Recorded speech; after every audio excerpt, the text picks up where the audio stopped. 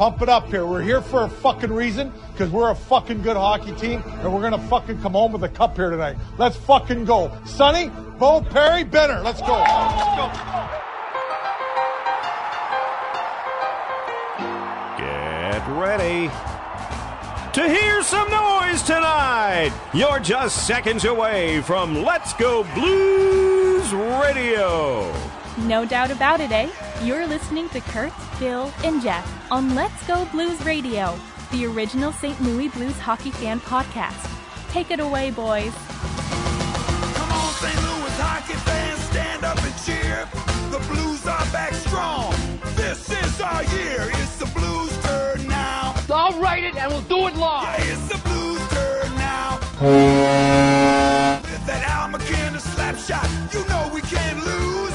We are St. Louis, the home of the Blues. Come on, St. Louis. Come on, St. Louis. Come on, St. Louis. Let's do that hockey. Come on, St. Louis. All over the hockey universe, the note is the news. Welcome to Season 7, Episode 53 of Let's Go Blues Radio. We're broadcasting live on Wednesday, June 19th, 2019. This is franchise episode number 186 all-time. Your hosts tonight are yours truly, Kurt Price, Bill Day, and Jeff Ponder. And we'll be with you for the next little while talking 2019 Stanley Cup champion St. Louis Blues hockey and the aftermath of winning the Cup and some summer activity discussion, including upcoming UFA and RFA talk. Because there are a number of contracts the Blues need to work out. So to interact with us on social media, follow the show on Twitter at LGB Radio. Mine is at Kurt Price. Bill's is at Billy Blue Note. Jeff's is at JPonder94. Also follow us on Instagram, like us on Facebook, and the website is letsgoblues.com, where you can listen to past episodes, browse the discussion forum, as well as get some cool t-shirts, mugs, and stickers for your Blues man cave, which I'm sure every Blues fan has now or plans for now after winning the Cup, because everyone has so much fucking memorabilia that they're acquiring. Newspaper clippings. Oh my God. So before we get into things, I wanted to mention real quick, as a creator of original content, personally, and those of you else out there that also do the same, Jeff fits in that category. Bill just talks.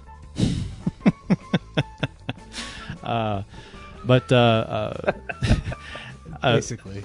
Yeah, well, so the stuff I do on letsgoblues.com and we do on letsgoblues.com and Let's Go Blues Radio, it bothers me when people steal other people's work. So I wanted to briefly mention a Blues social media account that you should absolutely not be following. I'm talking about Blues Buzz Blog. The name of the kid who runs it is Patrick Cox. He is a kid. He's 19 years old, and he's kind of a scam artist. So this guy steals other people's content, doesn't properly credit other users for their content, and that he takes, which allows him to steal likes and retweets on that content. So just do everybody a favor and don't follow this guy. Block this guy. He's not doing any favors. He is a fraud as far as stuff he gives away. He does this. He doesn't give shit away. He does it to get likes and follows. So anyway, I want to mention that briefly and don't want to talk about it anymore. In the studio tonight, we have the beers that we won in our conference final bet with the fine folks over at Teal Town USA, friends of the show, Teal Town USA. Jeff, I feel bad. You're remotely into the show now and tonight, but you can visualize the cup that we have in studio back here. For those on the podcast, I'm sorry you can't see it, but it's a beauty. It's a beauty cup. It's about 2 feet tall. It's pretty big. And we have beer in it from, what's the name of the beer, Bill? This is Russian River Brewing Company, Blind Pig. Okay. And this is from from the folks at Teal Town. They were kind enough to make good on their bet of some beer for the Blues beating the Sharks in the conference finals. Is that adding insult to injury to be drinking their beer out of the Stanley Cup. They would do it if they had won. I mean, come on, that's what you do, right? I mean, I'm not trying to insult anybody. It's you drink beer out of the cup, and it's their beer, which is a good point, Jeff, that they sent us, which I think is just funny. No, don't worry. I will be enjoying some of that beer, especially out of that cup. When we do, I imagine we're going to do another live show probably after Free Agent Day or some point during the summer. For those that follow me on Twitter or Facebook, know I'm in the middle of a move right now. Things have been a little hectic, and that's why we're starting a little late too, because life's just been freaking crazy for me the past week. But got the Blues winning the cup, but have also got me getting phone calls during the show. Phone. Come on. Yeah, I know, right? This guy's Pat I'm Maroon? A new podcaster. Is that Pat Maroon calling you? Yeah, it's my buddy Pat Maroon. Yep, he wants me to meet at Obi Clark's. But wear your St. Louis tuxedo.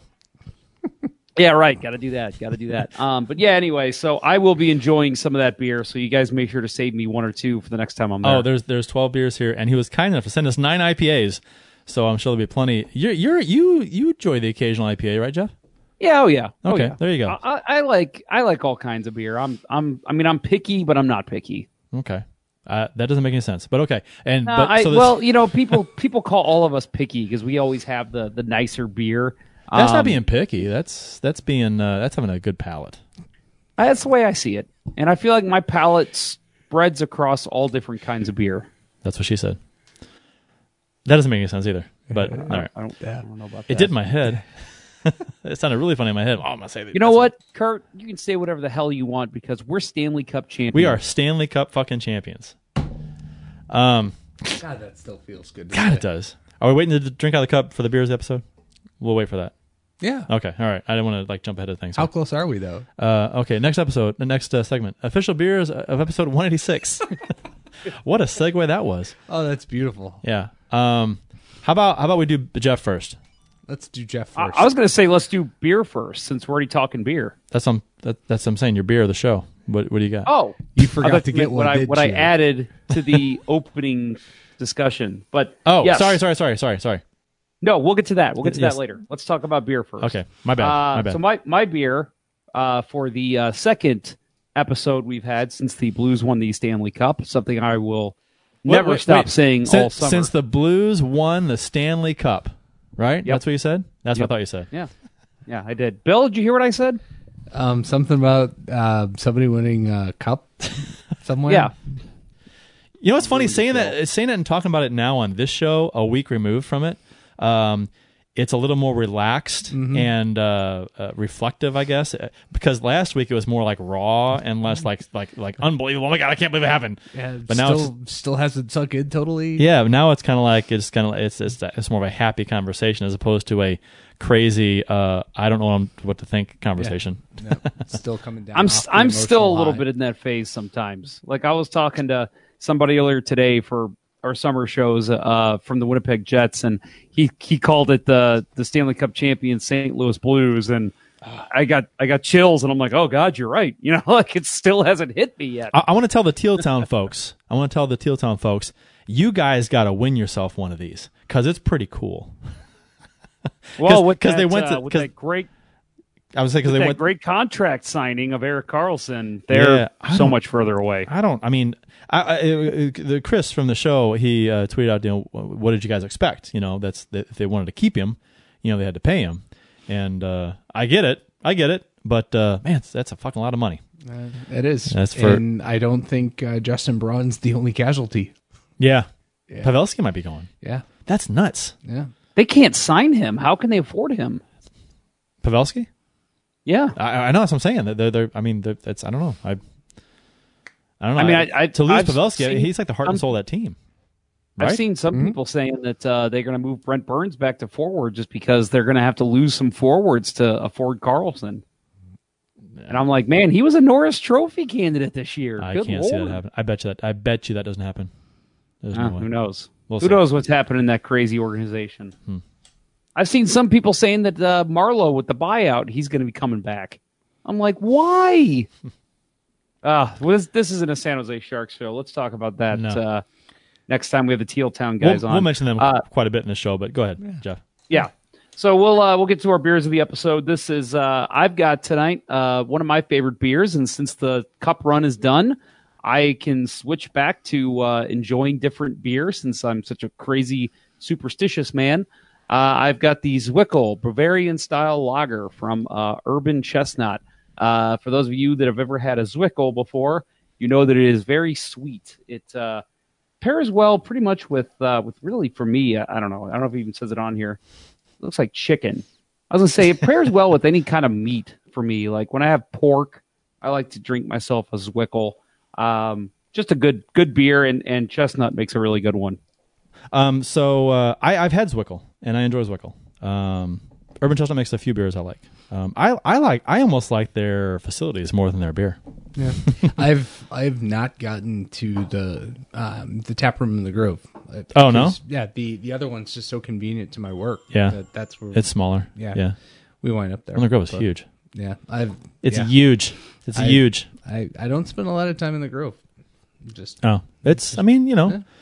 It's not very much farther away, but just enough farther away that I don't go. I mean, if you're out and about in St. Louis, and you need a bar at 2 a.m. I mean, they're open Right. until 3. I think Right. a lot of them are. So we have Bill. You want to do that? You got the beer in front of you. I do. Yeah, we're doing the Blind Pig from Teal Town. This is one of the beers that Teal Town sent us. Blind Pig. Yep. Blind Pig from Russian River Brewing Company from Northern California, where a few of those boys are. Chris is down in San Diego, And it's an IPA. It is. Blind Pig is a Prohibition-era term for a speakeasy. Our very first brewery was named Blind Pig Brewing Company, which was located in Temecula, California. It was here that we first fell in love with IPAs and hops. Our Blind Pig IPA is generously hopped with hints of citrus, woody notes, and a lingering bitterness. Keep refrigerated and consume fresh to best enjoy the beer's intense hop character. Okay, so this has been poured inside the cup. That's it at my desk. This is not like one of those dinky little 6-inch cups that I have over here. It ain't one of these, which I guess we could have used one of these too. Yeah, but for shots. Yeah, for shots. But we got the 2-foot tall cup that came in that I purchased when the Blues were up 4-0. So, and I jumped the gun, thank God, because they were sold out as soon as after I bought this. So Bill and I are going to drink out of the cup. So we apologize for you podcast people who might be a little bit of a. I'll do the play-by-play. All right, Bill's walking over to the cup. Yeah, he's got the beer in the cup. This is heavy. And it is heavy.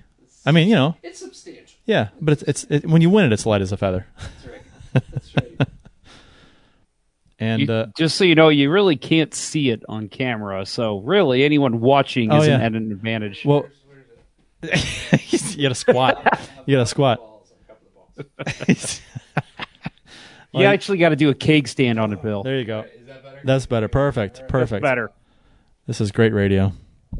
So, how was it? Was it everything you expected it to be?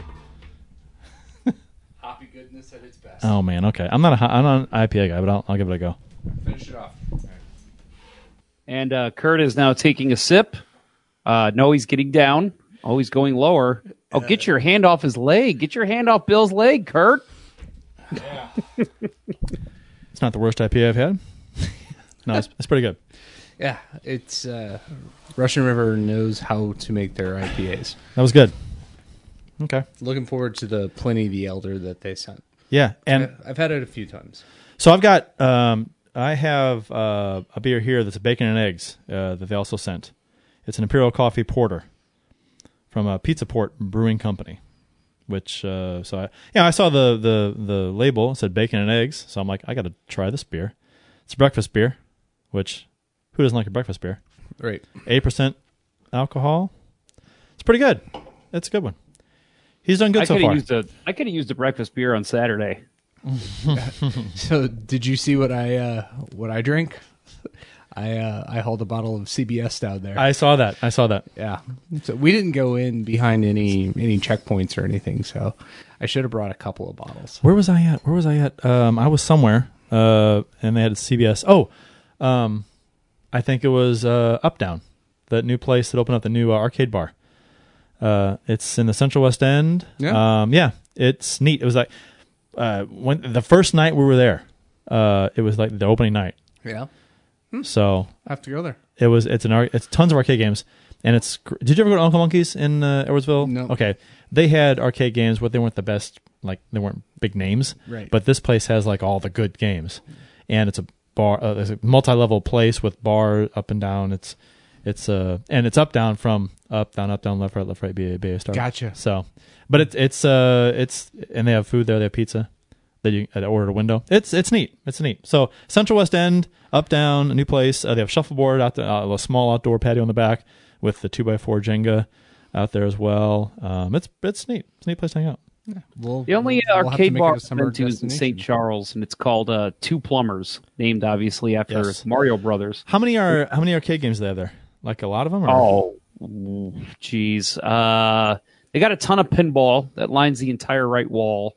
In terms of arcade games, they've probably got about 15 to 18. See, this Uptown has about, I'd say they had about 75 maybe, at least. Oh, wow. They have a lot.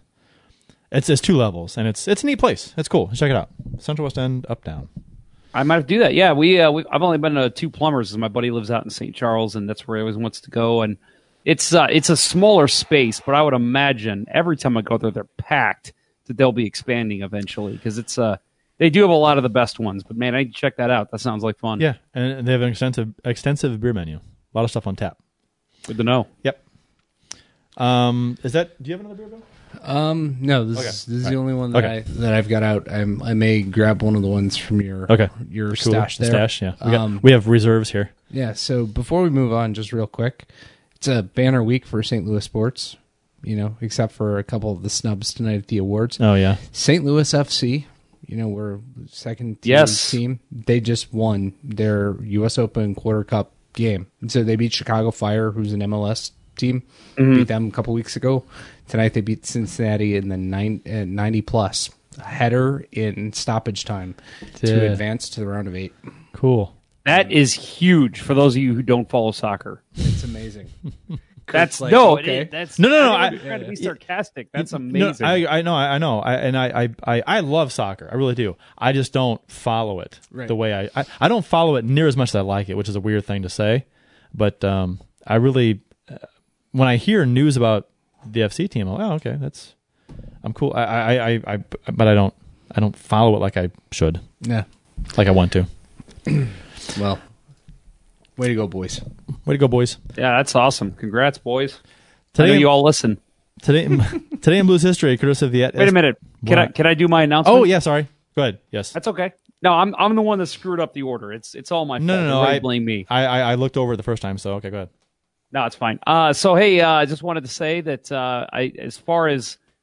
I mean, we haven't talked about this, but I believe this is our last season episode, right, of Season 7. I would imagine, and Season 8 starts the next show, right? Yeah, we haven't really talked about how that's going to work. I guess so. Yeah, I guess we'll start with the we don't summer have to series. Do it that way. I mean, that's fine. That sounds fine to me. I don't know. You can strike this from the podcast if you like. I will. I might. I'd say, yeah, it's probably the way to go unless something happens and the entire team gets blown up at the draft this weekend. Yeah, then we have to have an emergency.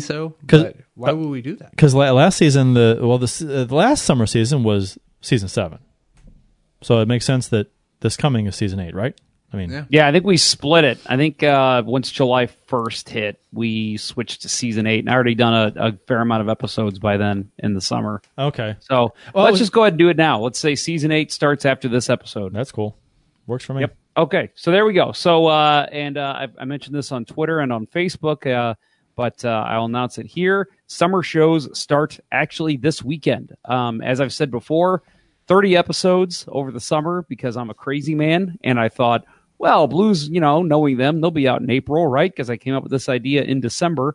And, not the case. They have the longest off season they've ever had. The summer I decided to do 30 shows. So there will be about 2 a week. Shortest off season. I'm sorry, shortest off season. That's correct. So there will be about 2 episodes a week. I'm going to be having guests from every single NHL team, fans or podcasters or bloggers of said team. I released the schedule. It's up on my Twitter page at jponder94 if you want to see it. But first up, we have the LA Kings with Eddie Garcia of the Puck Podcast. I've heard of him. You've heard of him? I've heard of him. He's a nice guy. Yeah. He's a friend of the show. Been on the show before. Friend of the show. But Eddie, he's a radio guy, so he has a lot of intel into the Kings. He's covered them now as a member of the media since 2012. So actually longer than that. I think 2008, 2007, something like that. But yeah, that will be the first episode, and look for that on probably. I have it listed as releasing on Saturday, but that is the day I'm moving. So I imagine I will probably be releasing it Friday night. But yeah, make sure to check that out. I'll be sure to put it up on Twitter and Facebook, as well as the LGB radio pages all throughout Twitter and Facebook. And then one more thing on that, something I added last week. We've already gotten a couple people that have submitted, so thank you for that. I've decided to keep the party going throughout the summer. If you want to tell what we did last week, you want to talk about what this championship means to you, how long you've been a hockey fan, whatever you want to talk about with relation to the Stanley Cup victory and how important this was to you, please write us. Let us know. radio@letsgoblues.com. Hey! 3 in a row. How about that? Way to How about go. that? Got it right. The Blues win the cup, and all of a sudden I put my head on my shoulders. Yes. You focused. You're focused. It's the beer. Finally. The beer has focused you. That's right. All right. Yeah, we've already gotten a couple submissions on that, and I know Kurt, you read a couple of them. Very cool stuff so far. So it'll be fun to read those on the air. So let us know what you think, and we will read. Like I said, I need 30 of them, so I'm looking at the chat right now. Jesse Hill, Bob Rakowski, David Chisholm. Come on, guys, write us. Let's talk Blues. Today in Blues History, courtesy of the @STL Blues History Twitter account, June 19th, 2019 is today's date.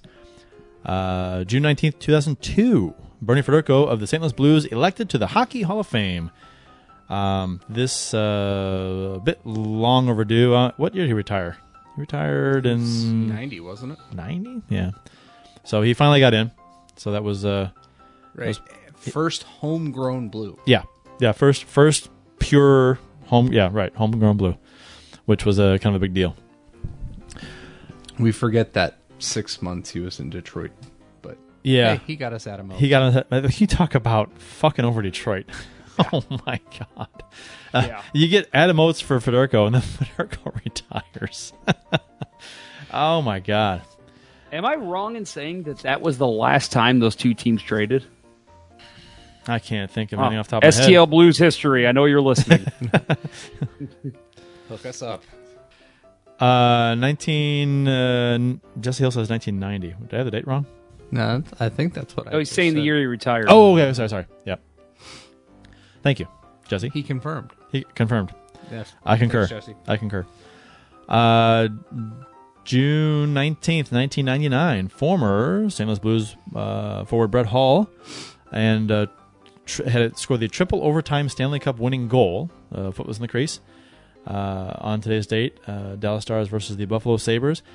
Maybe if Buffalo, and this is commentary from STL Blues history, maybe if Buffalo wouldn't have listed to scout Dan Barry. I think it's listened to.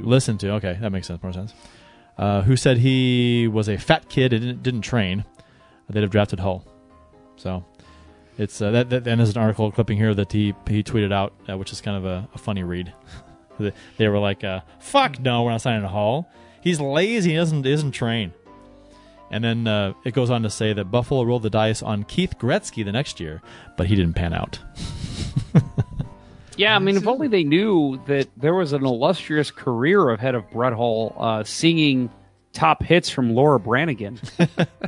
And coming up with new catchphrases and taglines for the Blues. Could this episode be named "We Went Blues"? Yeah, it really should have been. We Went Blues Radio. We Went Blues starting next week. That's what WeWentBlues.com is someone bought it. WeWentBlues.com, and it's a picture of Hall. But it's funny though because the article it talks about the Hall scored the winning goal in overtime against Buffalo to win the cup, and Buffalo could have drafted him and changed his whole career path. I feel like right now everybody in the world's kind of shitting all over Buffalo. You know, Buffalo, I feel so bad for the fans because they are some of the most passionate diehard hockey fans. Yeah. You look at TV ratings, they're always way up there, top couple. Providence too. And their team's shit, and they're never in the playoffs. And it's just like, but they're always there watching hockey. They're not fair weather. They love hockey, and they're watching because if they're watching on TV, they ain't watching the Sabres because they ain't on TV nationally. I mean, they never are. Yeah, so not generally. No, and so they love hockey, and I feel somewhat bad for the fans. Not so much bad for the fans that called out the Blues as far as like, you fuckers. Signing O'Reilly, you got a shit player, and we fleeced you guys, and yeah. Like somebody just tweeted not 5 minutes ago. Yeah, well, Tage Thompson had 7 goals last year. When the best player on the trade is Tage Thompson. Yeah, the only guy left on the team is Tage Thompson. Yeah, and his comments didn't age well when he left the Blues. As far as was it holding him back or something like that? Yeah. Whatever. Yeah, didn't Dmitry Yashkin say the same thing? Pretty much. Yeah. I don't think it's them. I think it's it's the player. I don't think it's the team. It's the player. 1992, June 19th, 1992, the St. Louis Blues traded Pat Jablonski, Steve Tuttle, Darren Kimball, and Rob Robinson to the Tampa Bay Lightning for future considerations. I think it's safe to say we won that trade.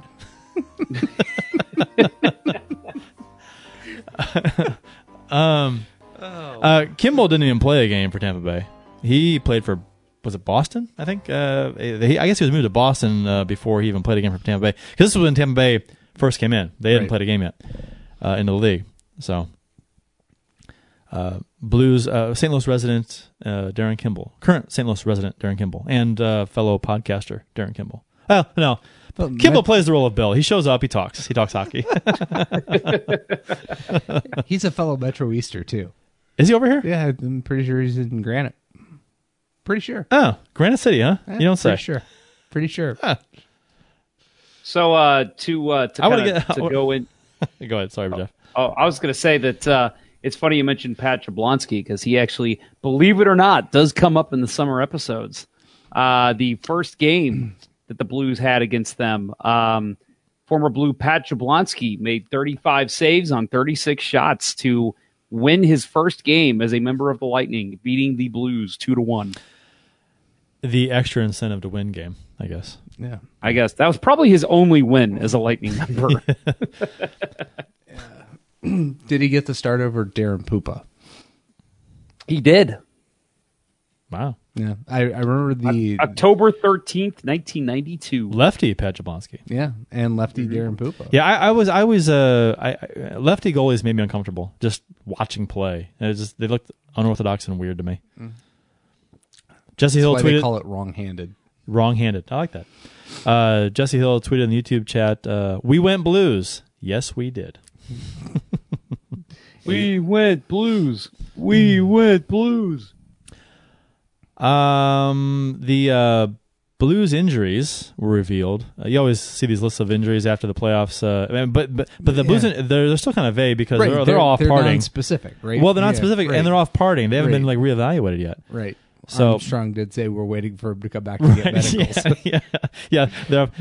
Some of them may need surgery, but they're off partying. That's so funny. Did you guys know that Ryan O'Reilly was legally dead for 15 minutes?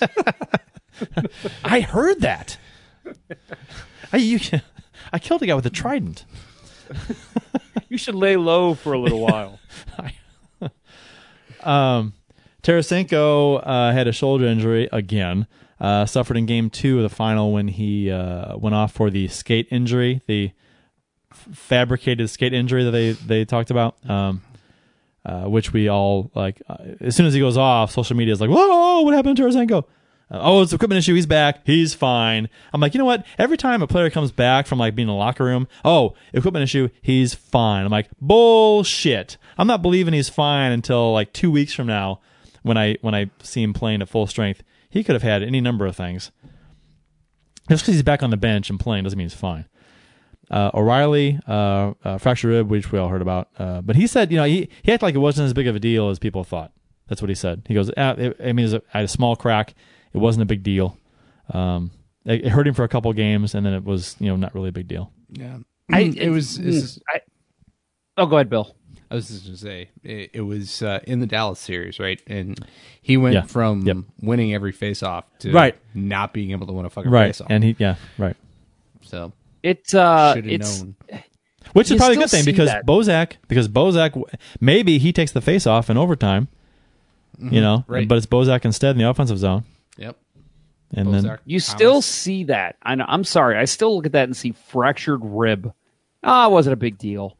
Oh, you kidding me? Yeah. There had to be at least 2 or 3 days there where that was just horrible. Well, he did say it was a couple games where it was painful, but he said after that it was not as big of a deal. Yeah, I almost sat out my softball game tonight because I have a knot under my shoulder blade.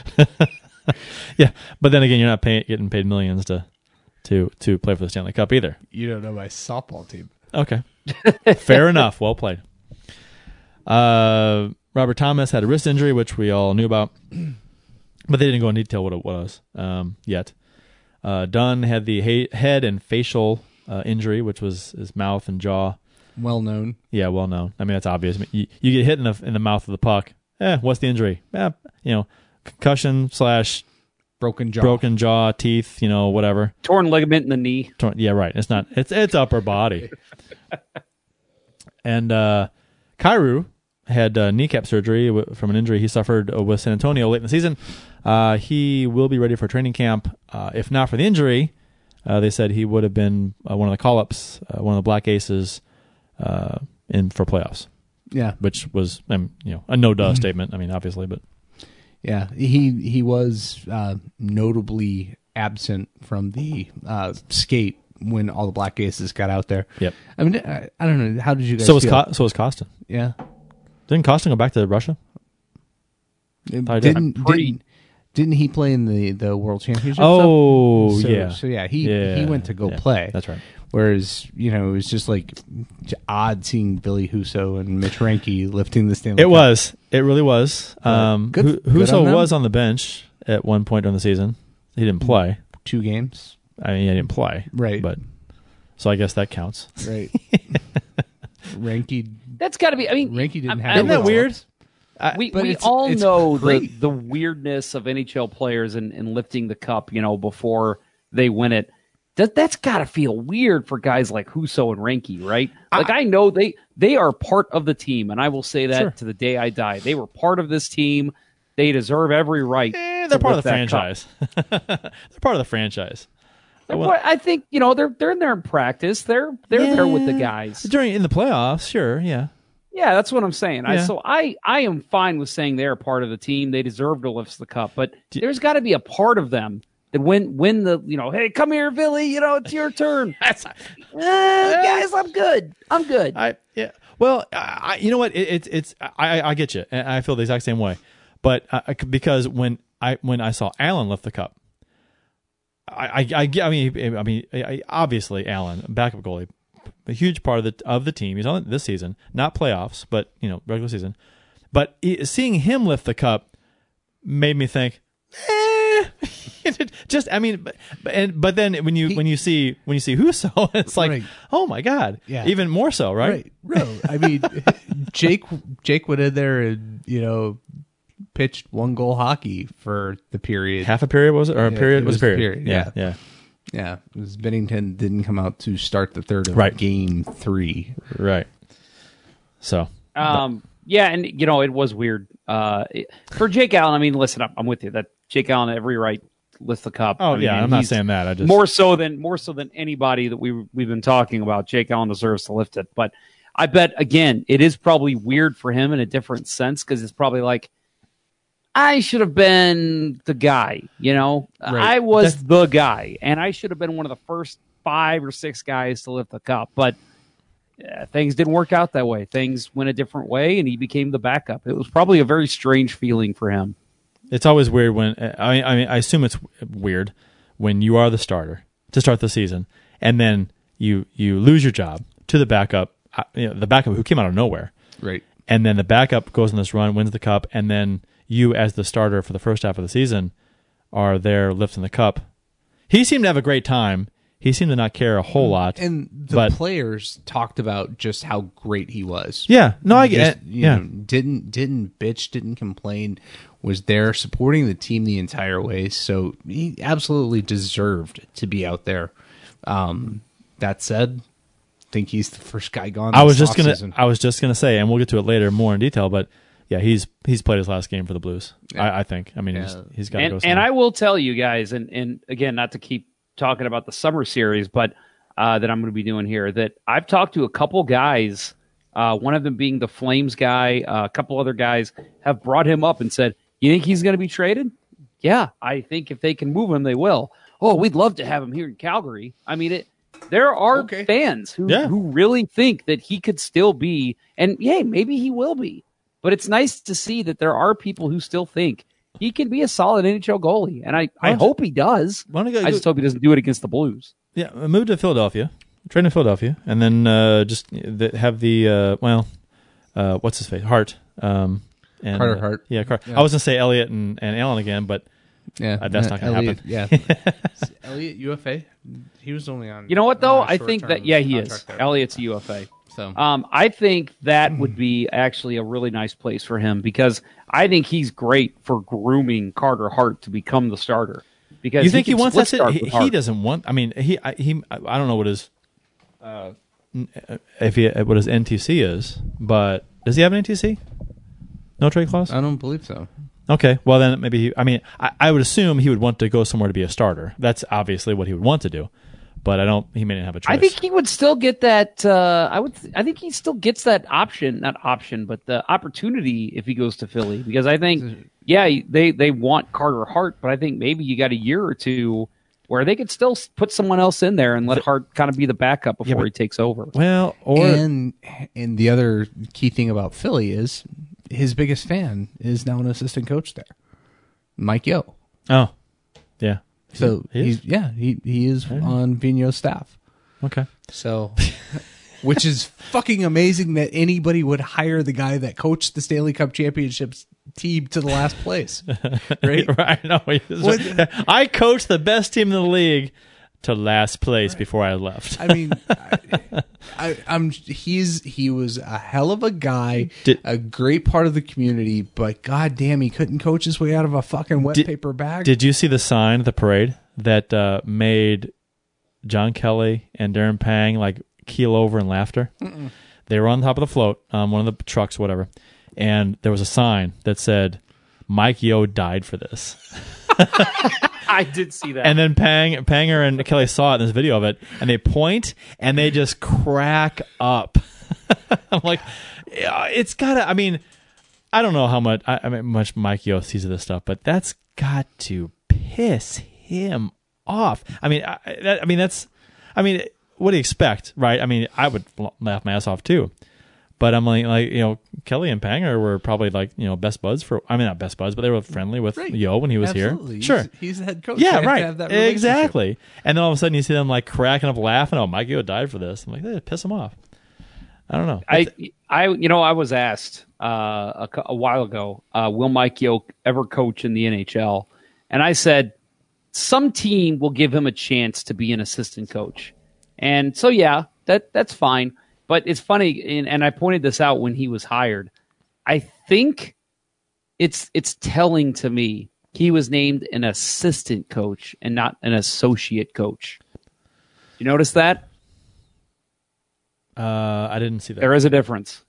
Yeah, when he was hired as an assistant, not an associate in Philadelphia. Well, there are. I mean, the difference between assistant manager and associate manager is vastly different in the business field. I know, and that's what I'm saying. Right, is it's obvious that I think they know there's no way he's going to be the head coach of that team anytime soon unless it's on a interim basis.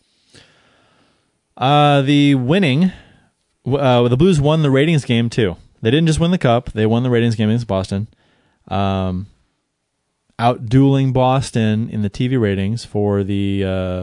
Let's see. The rating is the percentage of homes with a TV tuning in, games 2 and 3 on NBCSN, the rest on NBC. the average was 28.6 for St. Louis rating, and the average for Boston was 25.4. And the highest for the Blues was 41.8, which was Game 7.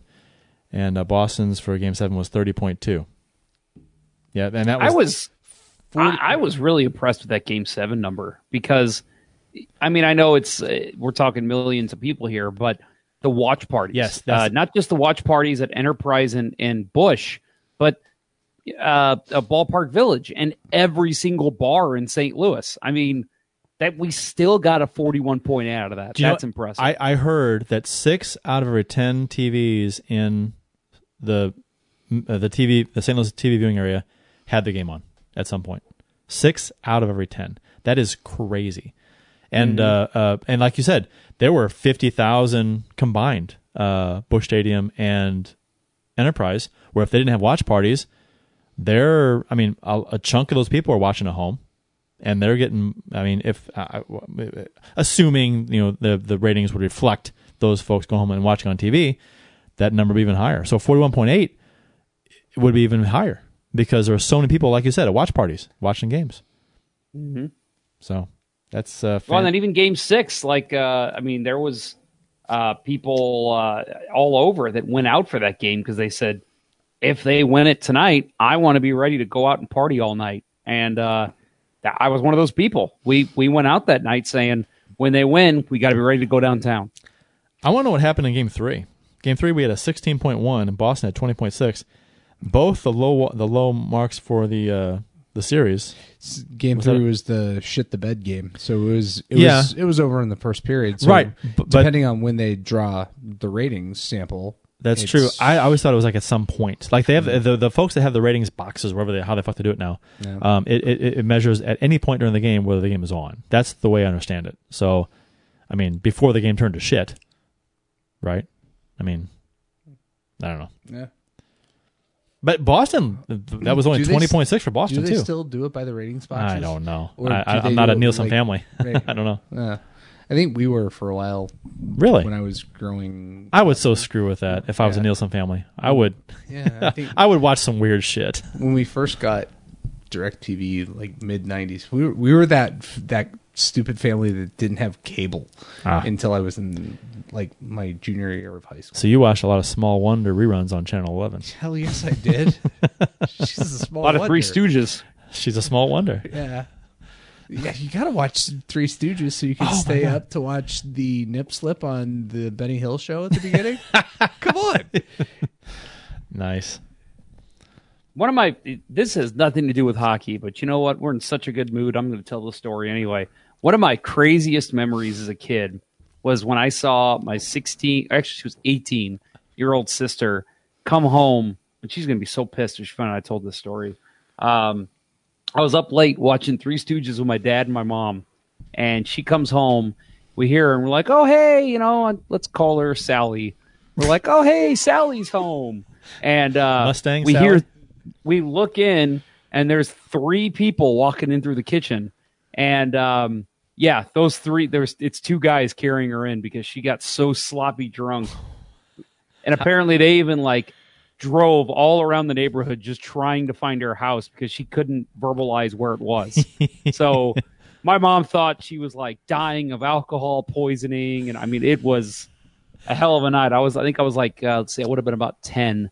And, that was a hell of a night. That was a good time. Kenny Jaworski in the YouTube chat says the Distorted Spice channel would have won the night every night if I was a Nielsen household in the 90s. That's awesome. That might be the YouTube tweet of the season. That is. Or the YouTube post of the season. Yeah, you keep calling it a tweet. I don't know. Do I? Really? You do. I did it more than once? Second time. Fuck. I'm on Twitter a lot, so that's why.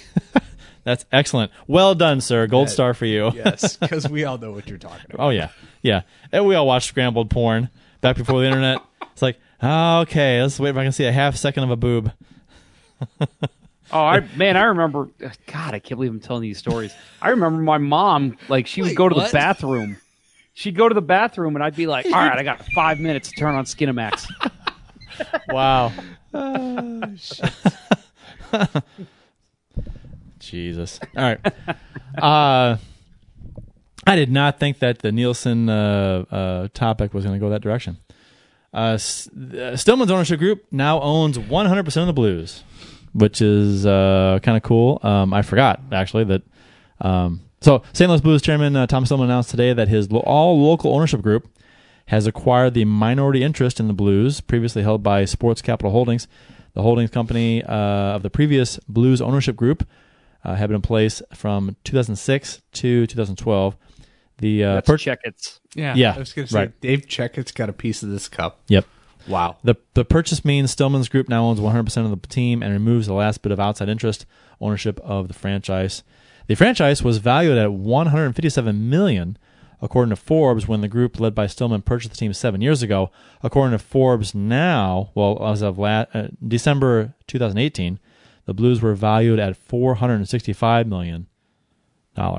Which I think it's a little bit higher now. I'm assuming. I mean, it can only help, right? Right. I mean, I'm sure this was at least partially fueled by all of our memorabilia purchases, like you said. Well, I've bought one jersey so far. I'm getting two more before the summer is out. This was published back in December of 18. Yeah.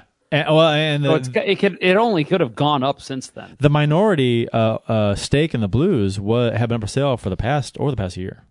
So, what's funny, because I knew that there was still a minority stake. I forgot it was still Checketts' group. I know. When I read that, I read the years. I'm like, oh yeah, that was Checketts. Holy shit, that fucker. When I first saw the story come up, I was like, oh, this is an old, because I still get the Blues press releases.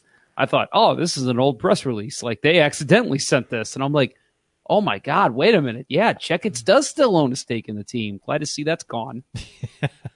But it's nice stability for the franchise to have all local vested interest ownership with Stillman's group. So that's good news. So we got the Stanley Cup parade to talk about. All the shenanigans involved in that. The rally at the Arch Grounds. 19-year-old Robert Thomas drinking beer on live TV. That was kind of funny. He's legal in Canada. Is that right? Yeah. We're not in Canada. He's Canadian, though. He's a good Canadian boy. He's a good Canadian farm boy, yeah. I don't think he's from the farm, but he's a good Canadian boy. All Canadian boys are from the farm. Well, I like how they I think we talked about it last week, that he was quote-unquote bartending at Obie Clark's. Yeah, okay. Yeah. Did you guys see Barbashev fall off the back of the float? Yeah, driven by Steen. I think Steen was drunk driving in the parade. It was and Barbashev luckily had been drinking for 3 days straight. Didn't feel a thing. Mode. Barbashev took a spill. He fell from that'd be like 10 feet in the air. He just fell. Look, he was going on his back. I'm like, how the fuck didn't you bust a tailbone or something? Yeah. Good night. Well, we're going to find out with more injury reports that Barbashev has a broken back. His physicals tomorrow. Fractured tailbone is out 6 to 8 weeks. All right, guys, after that celebration, we need to bring you all back in for physicals. Sanford puked in the back of the car he was riding in. Did he puked into his jersey to try to hide it? Oh, did he really? Yeah. I just saw it go forward. I didn't see it going. I just felt bad for the owner of the car. I mean, whoever joined into the car to ride in the parade, I'm like, you got to clean fucking puke out of the back? Yeah, I'm sure Sanford will send him something nice to compensate him for that. Sanford makes under $1 million, right? So he's not making a truckload. I think Steen should pay for all this. Yeah. The Mr. Drunk Driver in the parade, he's like causing people to fall over and fall off floats. Whatever. O'Reilly went Amish. Yeah, O'Reilly went Amish, and he rode the police bike, and Jordan Bennington rode the scooter thing, the VP Fair Shriners bikes. That's what it was. Yes. Real quick, I just want to say, you guys mentioned that Steen should foot the bill here. Why not foot the bill to previous owner Dave Checketts? Yeah, he just probably made some money. Yeah. Okay, on your way out the door, you owe us for car cleaning bill, drunk driving, DUI bills, all you Checketts. If the franchise was only worth 157 when Stillman bought it, I wonder how much it was worth when Checketts bought it, and then he sold his interest. Yeah, I wonder how much he made off this. That fucker. Yeah. I hate that guy. Yeah. My coworker was actually in the parade. Yeah. Emily. She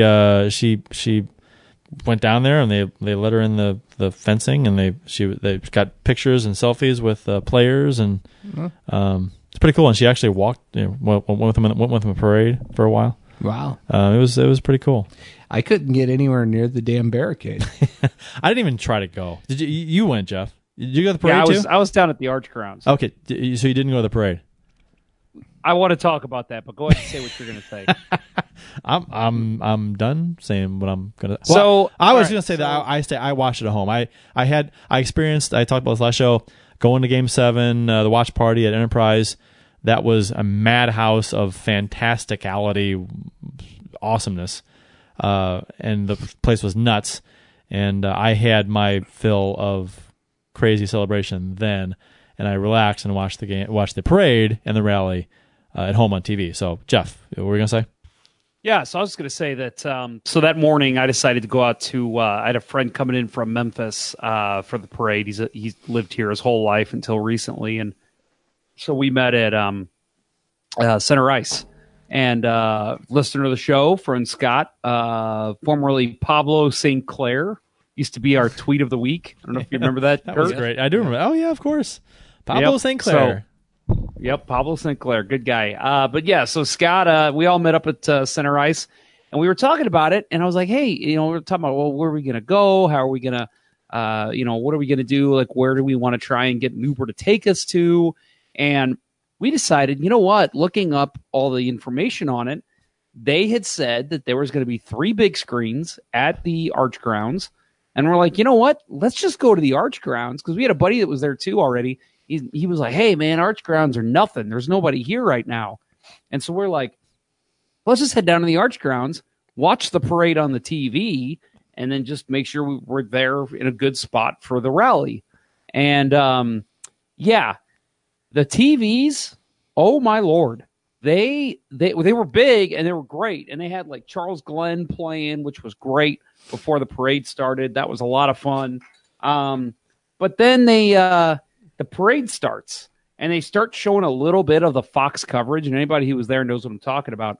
They start showing a little bit of the Fox coverage, but then they just cut to the logo of the Blues and the Stanley Cup, the championship logo, and they just keep it on there the rest of the time. Didn't see any of the parade. Yep. Saw maybe a total of 5 minutes. Yep. Same. And listen, this is the only time I'm going to complain at all freaking summer.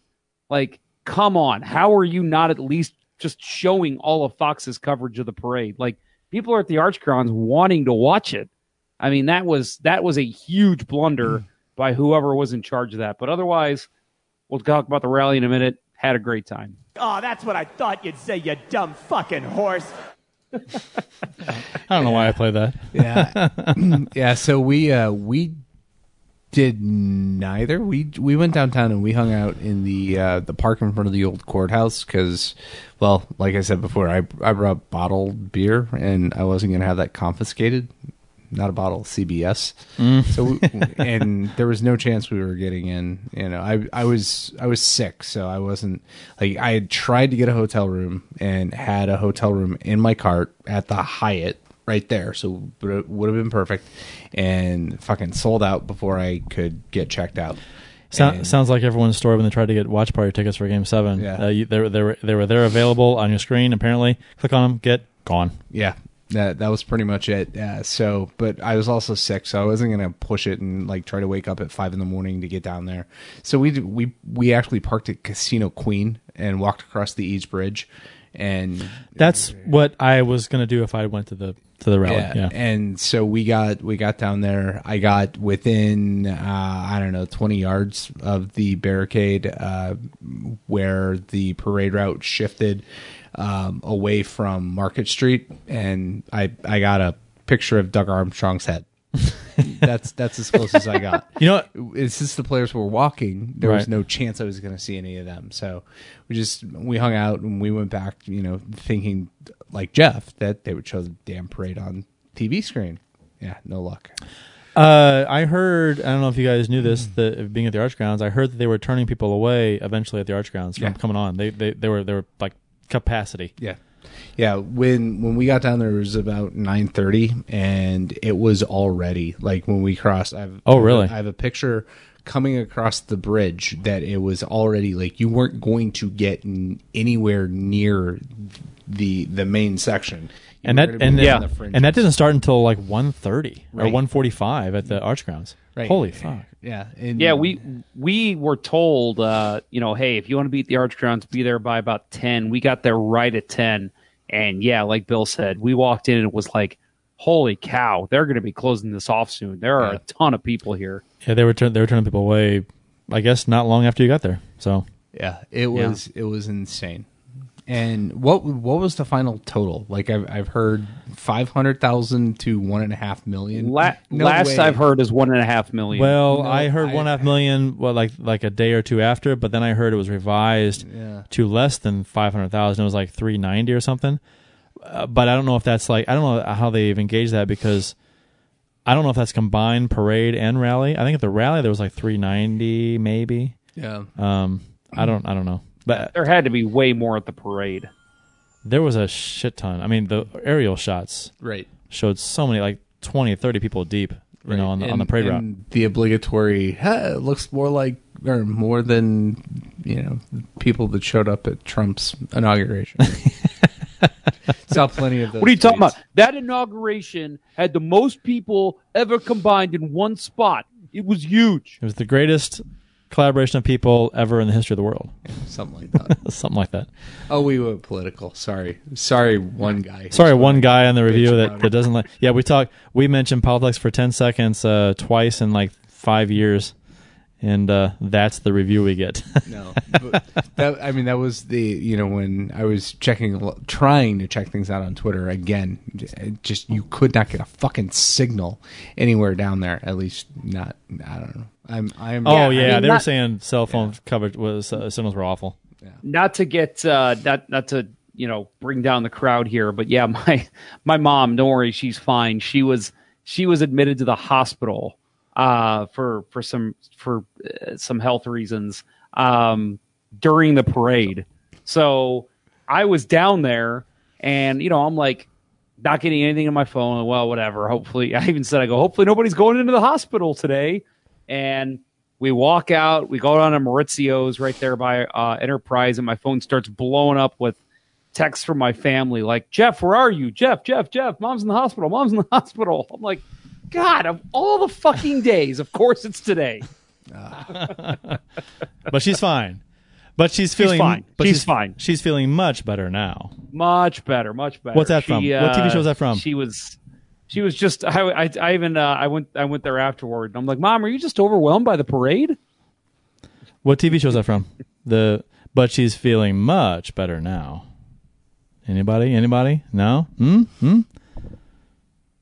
Anyone on YouTube? Anybody on YouTube? Night Court. Okay. Oh my Lord. Yeah,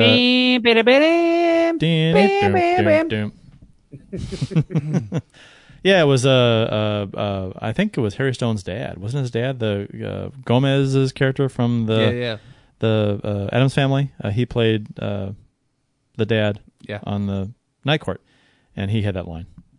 Recurring character. I stand by that Bull is one of the best TV characters ever. One of the best ever. Boy, that's a bold statement.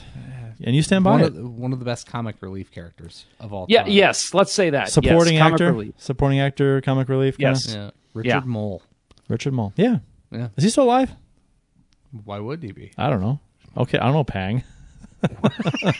And why wouldn't he? And why wouldn't he be? I don't know. If his heart stopped, that's why he wouldn't be. Anyway, yeah, the internet is available. Kenny Jaworski.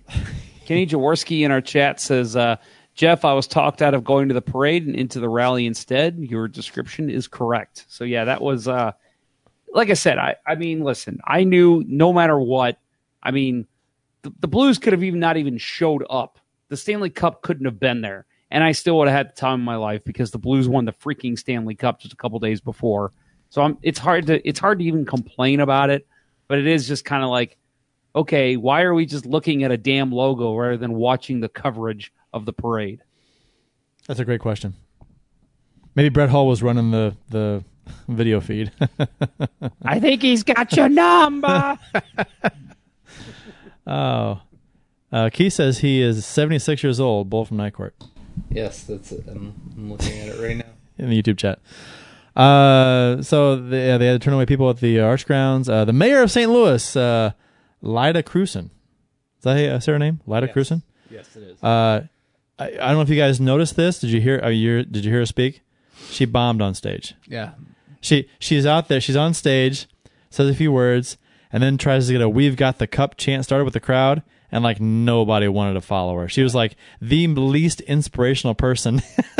She was very droll and up there like, "We got the cup." Yeah. We got the cup. I'm like, nobody wants to chant that because you're like not that you're not rah right now. Yeah, because it was like a political speech turned into, hey, let's do a quick chant. Yeah. And I even like at first was like, oh, I'll chant with her. We got the cup. You and 14 of the people. Yeah, but then it was like right after one chant, I'm like, what the hell is she doing? Like she's going. Doing it too slow, and she kept going. She didn't stop. No one was saying along with her. I'm like, oh my god, just shut up. You sound. I'm embarrassed for you. That was funny. That was terrible. And I think really the phrase that is going to be coined from the rally is "We went blues." I mean, come on. That is when I first heard it. I'm like he is, and you could tell that the Fox Sports 1 and 2, they were kind of snickering. You could hear like people that were uncomfortable with him being on the air so long, and they kind of wanted to cut away, but they couldn't because he was in the middle of something. And then all of a sudden, it's "We went blues," and he explained why we don't have to say "Let's go blues" anymore because we already did it. So we should say "We went blues," and I'm like, oh my God.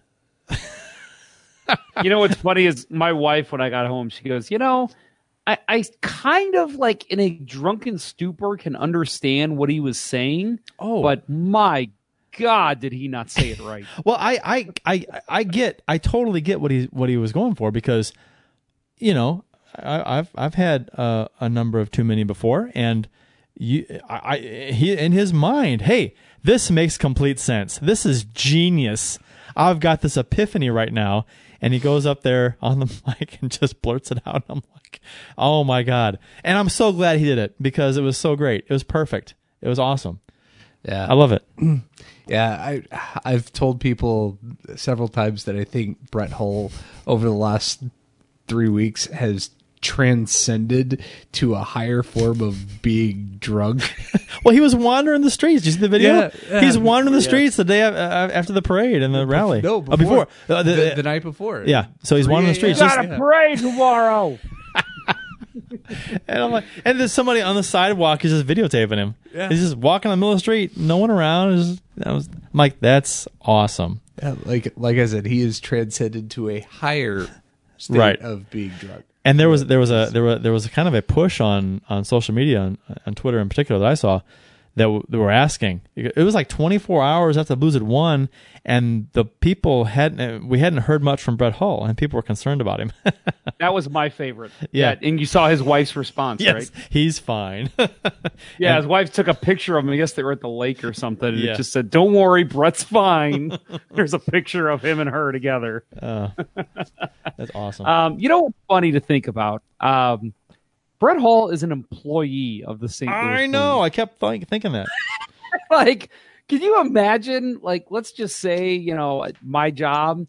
Like, we won some award, and I just for days went on a drinking bender and went on national TV. Yeah, we're the #1 company. I'd be fired in an instant. You know what? Brett Hull has never given a shit what anybody thinks. So, I mean, why stop now? The initial awards ceremony tonight is over. Started at 7 Central. The Blues had 4 candidates up for 5 awards. Ryan O'Reilly was a finalist for the Selke, and he won it. The lone trophy getter for the Blues. The lone win Yeah. on the night. Although Biddington did win the clutch player Right. was voted on by the fans Right. award, but Bennington was up for yeah. Calder and the Blues. Craig Berube was up for Jack Adams, Coach of the Year, and Armstrong was up for GM of the Year. And Right. didn't win those. right. Don Bennington Sweeney was also named to the all-rookie team. right. Okay. Right. But yeah, so my observations from this just move the damn voting till after. I understand. I know they want to fill the dead air the week leading up to the playoffs with announcements who's been nominated in that.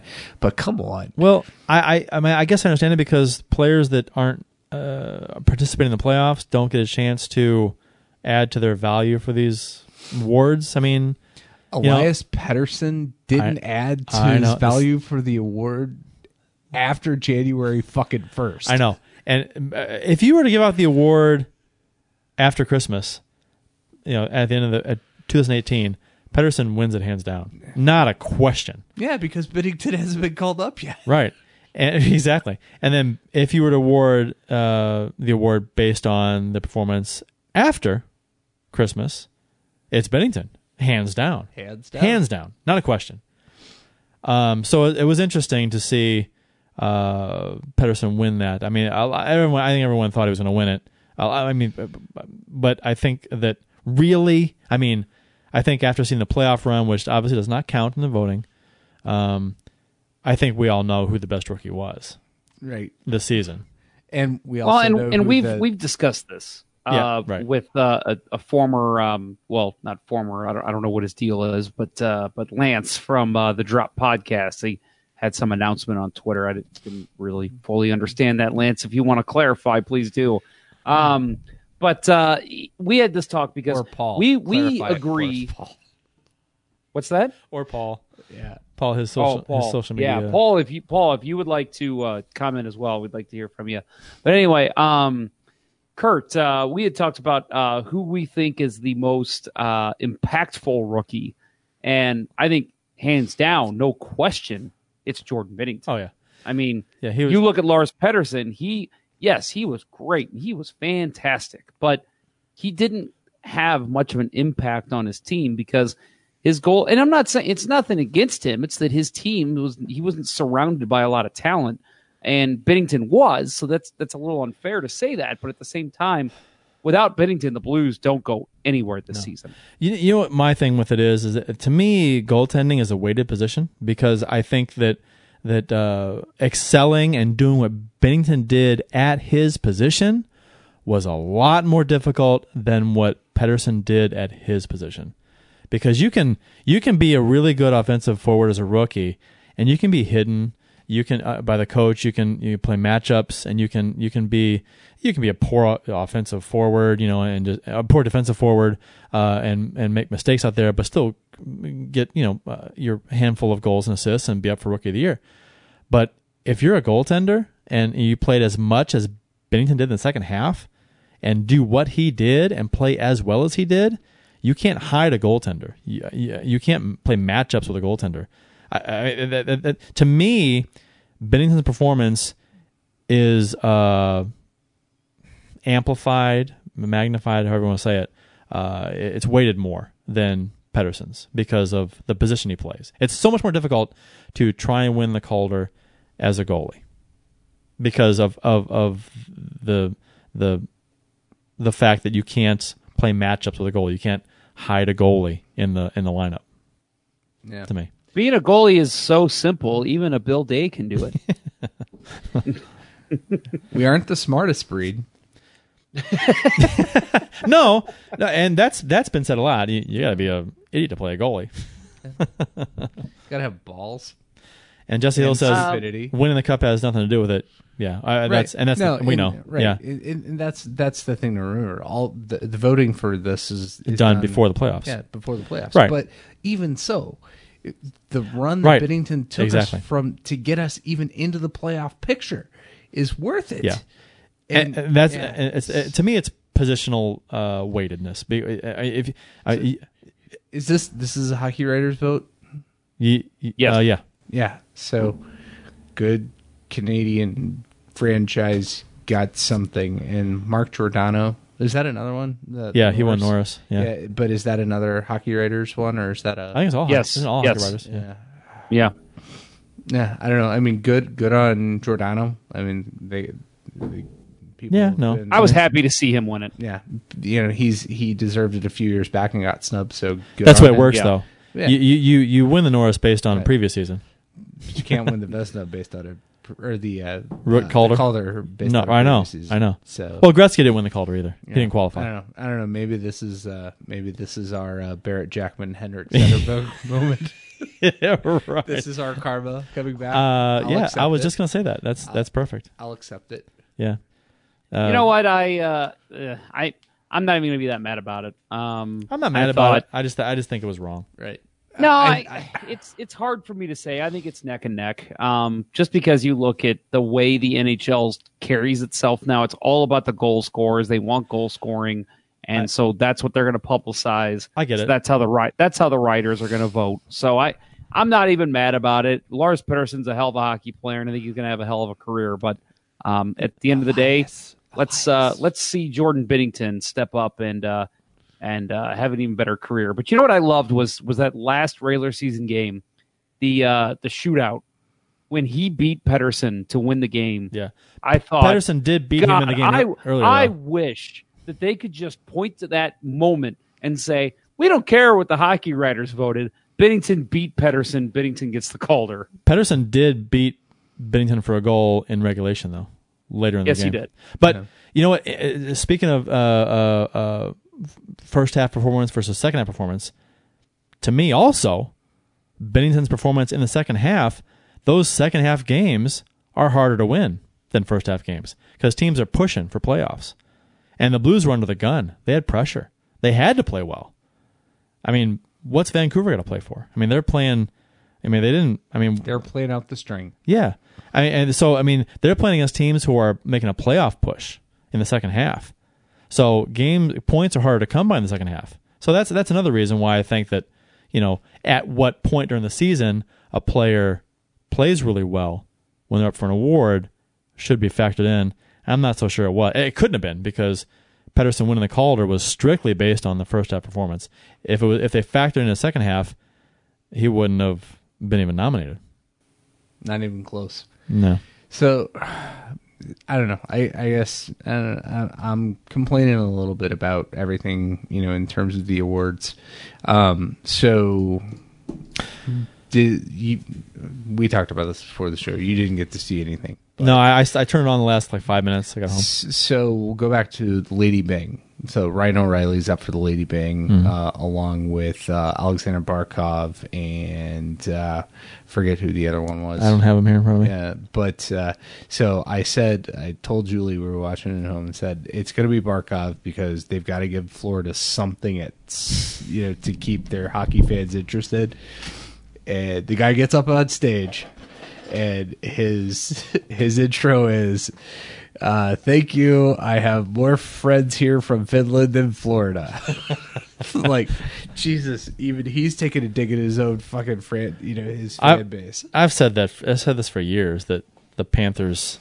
Yeah. I mean, as far as a team that could move or go somewhere else, I mean they got to be up there. I mean, it's just Sean Monahan was the other player. Yeah, that's right. Right, boring Sean Monahan. That's right.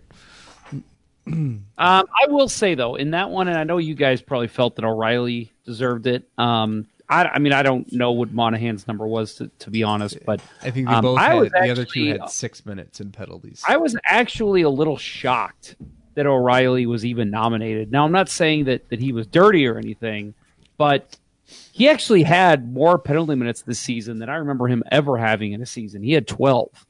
And I know that's still a very extremely low number, and he's so good defensively. To do that is so impressive. But at the same time, I was a little surprised to see his name among those that were candidates. So I wasn't so upset when he lost this one because I was honestly, I was happy he was there. I was happy he was to be there. It was a good moment for him to at least be there and involved in that. But I was fine with Barkov winning that one. I think if you're talking such low penalty numbers like 6 versus 12, so it's essentially 3 minors versus 6 I mean, that's next to nothing. But I think you almost have to, and it probably would be pretty easy to do, just to go look at the type of penalties he took. Like if we're talking, flip over the glass delay game versus a two-handed wicked slash, against someone's shin for 2 minutes. I mean, what's more gentlemanly, right? So yeah. That, and I mean, I'm thinking about it. I can think of 3 of his penalties this season, and I want to say 3 of them were hooks. So which is not that's half. Yeah, that's not a vicious penalty. I mean, right? That's a defensive penalty. We're not talking a roughing. We're not talking a slash. UFAs and RFAs that the Blues have. Current cap space sits at $18.7 million. Should we at least give O'Reilly some praise for winning the Selke? Yeah, we should. We should. And we mentioned it, but I think that he. I mean, it's a well earned. I thought for sure this was the one he wasn't going to win because Bergeron was nominated. Right. Well, that's what I thought too. Bergeron, 4-time winner. Yeah, but we beat Boston when we play Boston. Doesn't matter. We match up against Boston. St. Louis fucking beats Boston. Bergeron and Kopitar. And number 1 in hockey and crime. But that didn't hold up so well in the GM thing either. Don Sweeney won GM of the year, which, that's robbery. Berube not getting it. Yeah. Barry Trotz did a pretty good turnaround job, but that was what was expected. Yeah, I don't get the Berube thing. Is the Berube? I was honestly, I was fine with Trotz. I was surprised by GM. I thought that of all 3 candidates, Sweeney was the least worthy. I thought Berube was the best candidate for Coach of the Year, and I thought Armstrong. And I might sound like a homer here, but I mean, how do you not give it to Armstrong? I mean, he makes a number of moves, overhauls the center position up and down, all of them. Up and down the lineup, we had O'Reilly, we had Bozak, we had Shen, Prawn. Yeah, I mean, all the center completely overhauling the middle of the lineup, and granted, and he brings in Berube. Granted, it was to replace Yo, which was his hire, but that's kind of Army's MO, right? His method operation is to make a shitty move, and then, we'll correct it later and be that much better because of it. So it's like, you know what I mean? Right. And that's what's happened with a number of his moves. A shitty signing or a shitty move that in the end ends up working okay because he fixes it, and then we're better off in the long run. Right. He doesn't bring Patrick Berglund back and right. And Vladimir Sobotka. Yeah. And then flip him for Ryan O'Reilly. Well, hell of a trader, bad signer. Yeah. Yeah. I agree. And that's why I'm kind of worried about the free agency this offseason a little bit, that we're going to overpay for some guys. But to be honest, that O'Reilly trade doesn't happen without Berglund's agent fucking up. Which is like... Can't point that out enough. I think I mentioned in a tweet that the stars aligned for the Blues this season. Like stuff like that never went our way ever. But Berglund's agent screwing up with his team request for no trade, submitting it late, and then so therefore avoiding it or whatever, and that not applying, and him being able to be traded to anybody, and then boom, they trade him to Buffalo. And brings in O'Reilly. I'm like, holy shit! That's not a Blues thing to happen. That's a thing that happens against the Blues. That's the thing the Blues. Yes. That's not something that happens in our favor ever. But it happened, and it's just one more piece of the puzzle that is a interesting story for the Blues. And to be honest, the franchise, the entire franchise, has had an extremely interesting story, and this is just one more interesting piece of that pie. It's crazy. The Blues make a good book. They really do, top to bottom. Yeah. The entire history of the team. It's fascinating.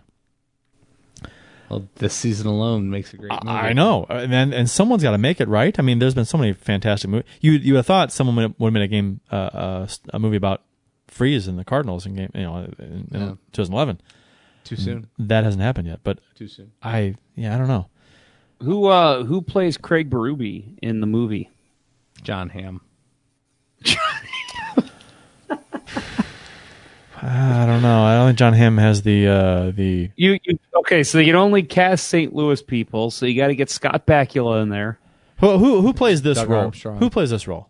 Pump it up here. We're here for a fucking reason because we're a fucking good hockey team and we're going to fucking come home with a cup here tonight. Let's fucking go. Sonny, Bo, Perry, Benner. Let's go. Who plays that guy? Denzel Washington. I could do what's his name? The Hua guy. Al Pacino. Al Pacino. I don't think he'll ever play another sports coach. No, probably not. Ever again. Yeah, I don't know.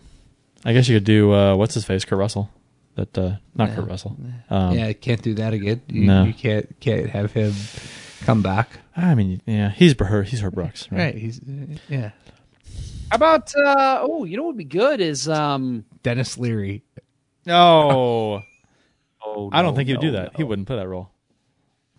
God damn it! I can't think of his Jeff Bridges. Okay. The dude? I could see that. Getting closer. The dude. The dude is a little mellow. Maybe he can pull off. Can he pull off Fiery? He can. I think he can pull it off. He can. All right. He did a bit of that in the Iron Man movies, right? Yeah. Obadiah. John Goodman. Bob Rukowski says John Goodman. John Goodman's getting up there in age too. Yeah. He's looking. I mean, he's lost. He's one of those guys that you can tell he used to be big, but he's older and has lost weight, and he's got that old, skinny, used to be fat guy look. You know what I mean? Yeah. We got we got a couple here. We got Keith Price says Richard Mole. That's comedy. Doug Armstrong. Doug Armstrong. Kenny Jaworski says Christian Bale. Brent Kell. Yeah. We've agreed a lot there, Brent. Brent says I can see Jeff Bridges. He seems like a cool dude. Good for you, Bo, Brent. Yeah. Bo Bridges. Jesse Hill says Ed Lautner plays Berube. And and then Brent Kell says more like Bo Bridges. Yeah. Stick tap on Ed Lautner, coach from Youngblood, but he's dead. He died? He's dead. He's dead. Oh, man. But What about the guy that always plays the drill sergeant? He was an actual Arlie he died. Ermey. He just died. Yeah. Oh, that would have been interesting. Yeah. But no, I kind of like the idea of Christian Bale because he's willing to take on a role and do some prosthetic hair and facial stuff. So why don't we get Jamie Rivers to play Berube? I've never seen so many keyboard tough guys in my life. And not even keyboard tough guys. Not even close. We got Keith Price saying Tom Hanks. Brent Kell says Michael Douglas. Winnington's Mask. This isn't a bad one. Robert De Niro. Okay. All right. I have not heard the perfect name yet, though. I haven't heard like, yes, that's the guy. Haven't heard that yet. I'm sticking with Jeff Bridges. Okay. I'd like to see him pull off Fiery. If he can do that, I'm with you. UFAs and RFAs, which we can talk about. So the current cap space sits at $18.7 million, with it being rumored to be going up by about $2 million. So possibly $20.7 million in cap space the Blues would have. Thoughts on who returns and who doesn't, and for how much money these guys are looking at. So UFAs are, again, for those who don't know, unrestricted free agents. They can go anywhere if they want. Listen to offers from any team. Maroon, Gunnarsson, Delzato, Nolan, Thorburn. These aren't your bigger names on the team. You got Maroon, but and then RFAs are where the names come in. And Bennington, Edmondson, Sundqvist, Barbashev, Blay, Fabry, Sanford, Soshinov. So, yeah. So I'd say is as integral as he was to the Stanley Cup final narrative, and he played a huge part down the stretch. Carl Gunnarsson, I think, played his last game as a Blue. I said I thought for what I agree with you, and I thought that Gunnarsson as a UFA will probably get more money elsewhere than the Blues need to offer him. I think because he made how much? He made 3+ last year. Was it 3.5? I think he made 3.5.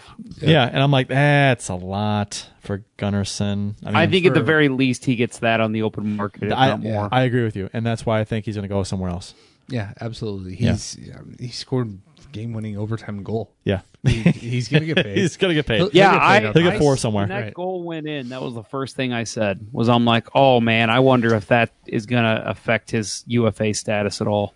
Yeah, I mean, it's not going to be huge, but somebody's going to say the guy can produce in clutch moments and take a flyer on him. But yeah, I think he's gone. I think you try to find a way to bring, I think Maroon signs a team friendly deal.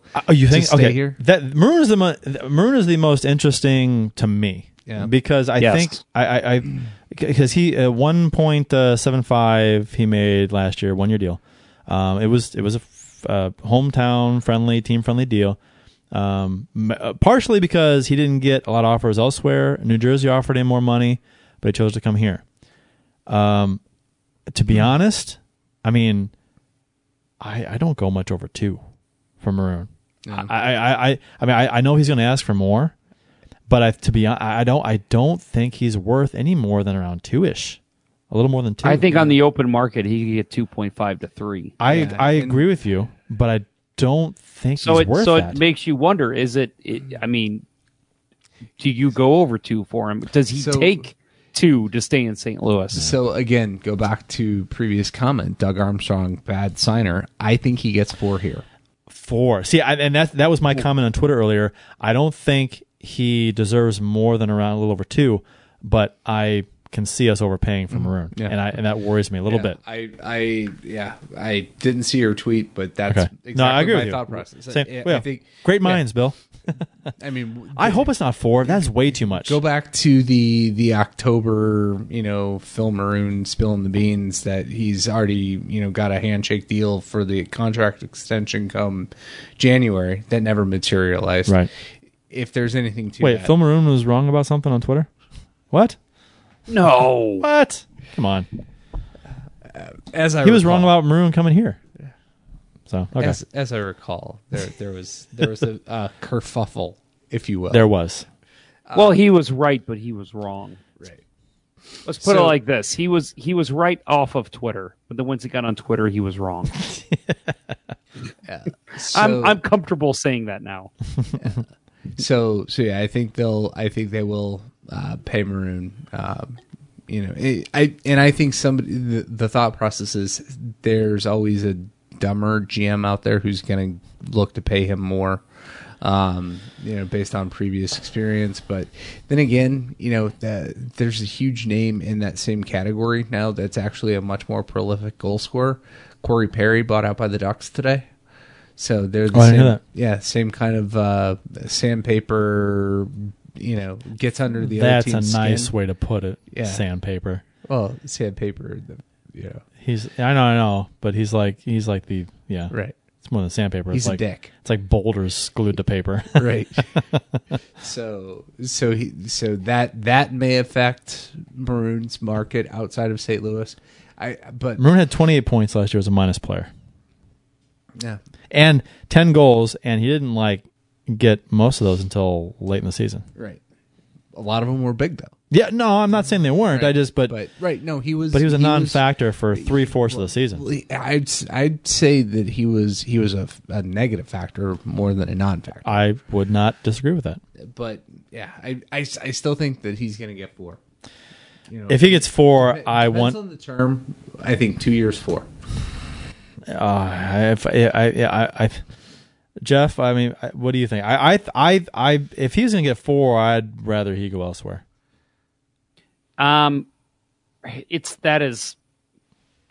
think 4 is too much, but I do think that I could see Doug Armstrong. I mean, you look at even some good GMs have made some mistakes after winning the cup. What's that? Your Litera. Excuse me. Yeah, no, right. And I'm just saying, you look at Dean Lombardi after they won that first cup, he locked up everybody even though it was like, dude, Dustin Brown is not going to be good in 6 years, let alone 3, and then Dustin Penner, all these names, they're not going to be that good. Mike Richards, and they just continue to lock them up. And that is the concern with really any GM, not just Doug Armstrong, that they win a cup and they're going to say, okay, well, you want that raise? I'll give you that raise. Let's spend the cap. Let's keep all these guys together.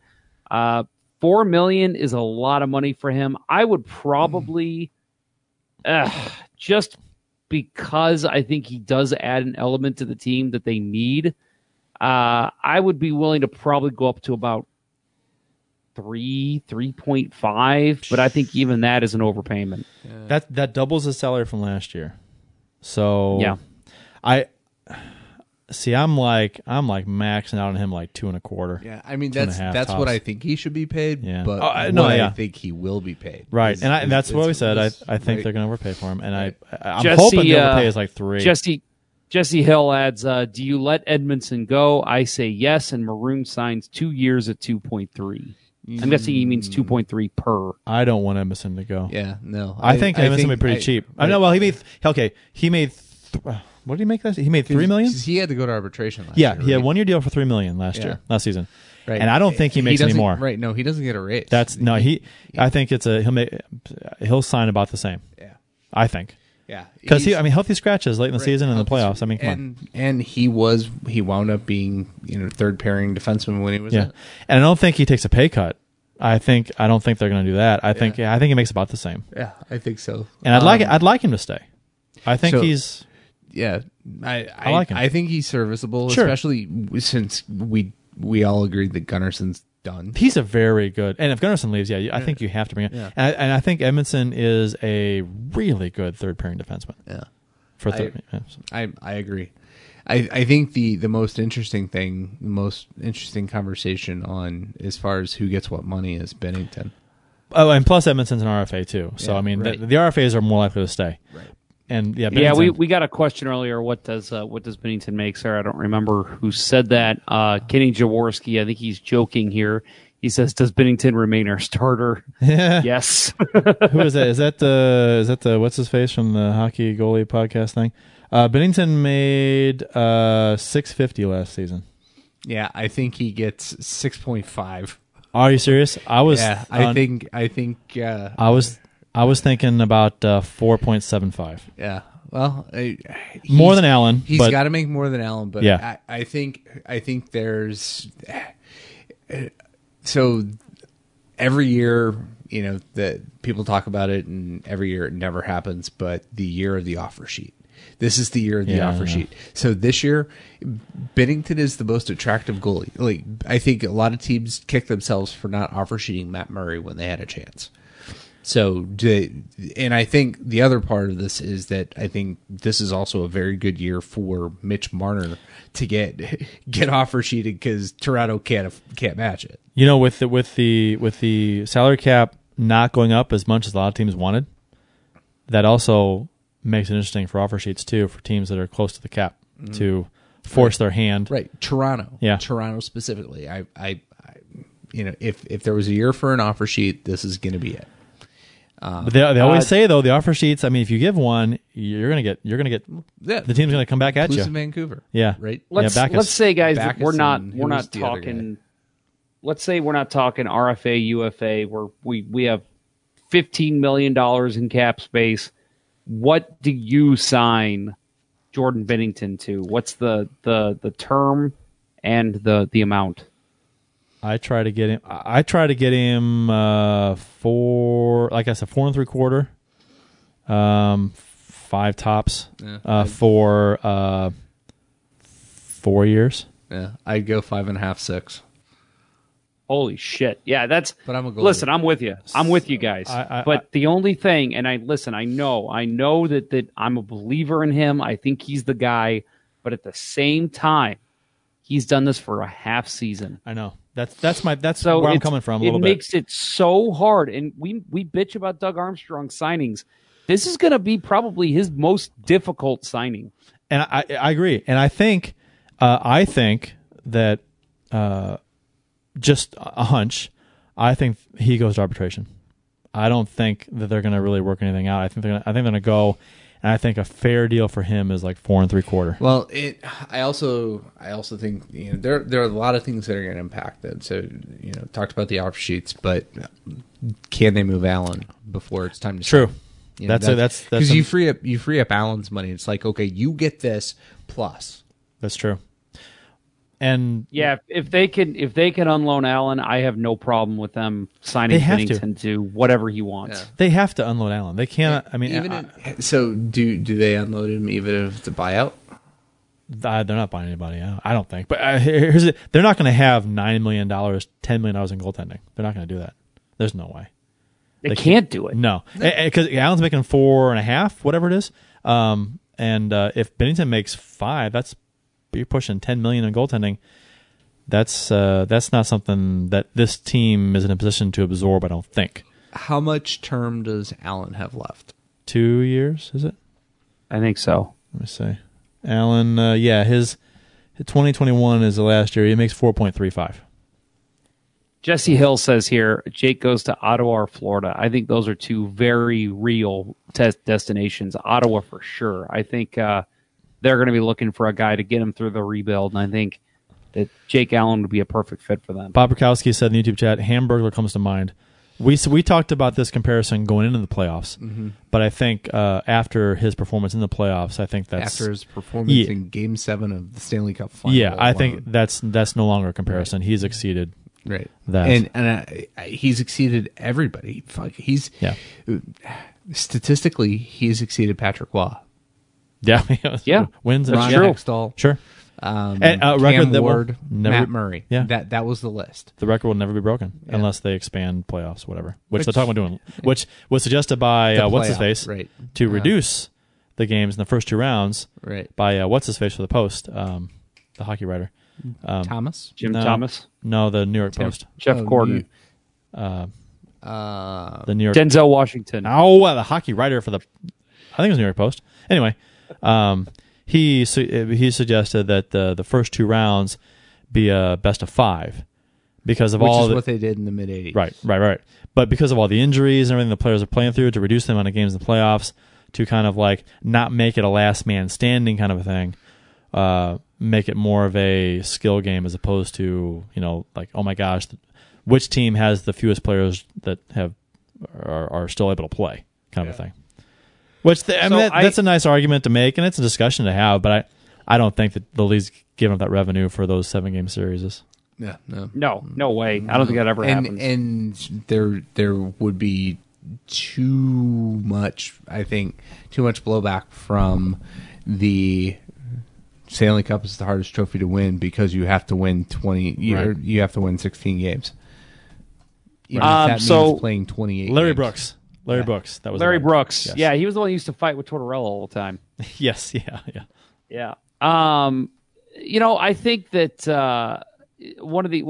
so for me, I'm going to say this, and I kind of referenced this earlier, that this is a difficult one with Binnington because, listen, coming from a fan and a guy who's just fucking fallen in love with that guy, I ordered his jersey the other day. It's on its way.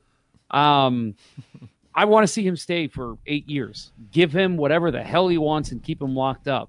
But at the same time, you have to think on a business standpoint, you did this for a half a year, man. Like, we got to see it in a full year. So I really feel like Armstrong's best move, and I know this is going to lead to arbitration, is we need to sign you to a prove-it deal. We need to see you do it for at least a full season. A bridge deal, like a 2-year deal? Yeah, and the problem with that, though, is if he does it, then you're really talking about a payday. But at the same time, if he doesn't do it, or at least he comes back down to earth a little bit, and it's like, okay, well, we'll still sign you, but not to the money you were asking after you won the cup. It's a tough call for Doug Armstrong. And like I said, I think this is going to be his most difficult signing ever, being a GM in the entire NHL. It'll be interesting to see what comes of it, but I absolutely think this goes to arbitration. I agree with you, and I think a 4.75 area, that's $4 million more than he made last season. And again, like you said, Jeff, we're basing this on a half a season. plus a fantastic half season and a Stanley Cup championship. I get it. So that's why it's going to be very interesting. Him and Maroon, those two are going to be like fascinating to me to see how much they signed for and how many years. Yeah, it's going to be interesting. I do like one of the questions we got here from Winnington's Mask. He says, who backs up Binnington, a former Blue like Elliott, Halak, or Miller? Brent Kell says, Husso with a question mark. Any of those three guys, I don't know. I guess maybe if it's late in the year and you're still trying to find somebody, if it's, late July, early August, maybe you give one of those guys a try.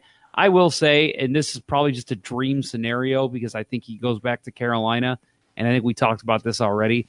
I'd love to see Peter Mrazek. I think he would be a perfect fit because if Binnington falters, he's a guy who's proven he can do it in the NHL. Plus, I think he is more capable of being a split starter than anybody else on the open market. What did Mrazek make last year? Do you know? I can't remember. I looked it up recently. He made a groin injury in the conference final. What do you spell his name? M-R-A-Z-E-K. E-K. I was going Y-K. Okay. He made 1.5 last year. Yeah. Done. Yeah, I know. Done. Deal.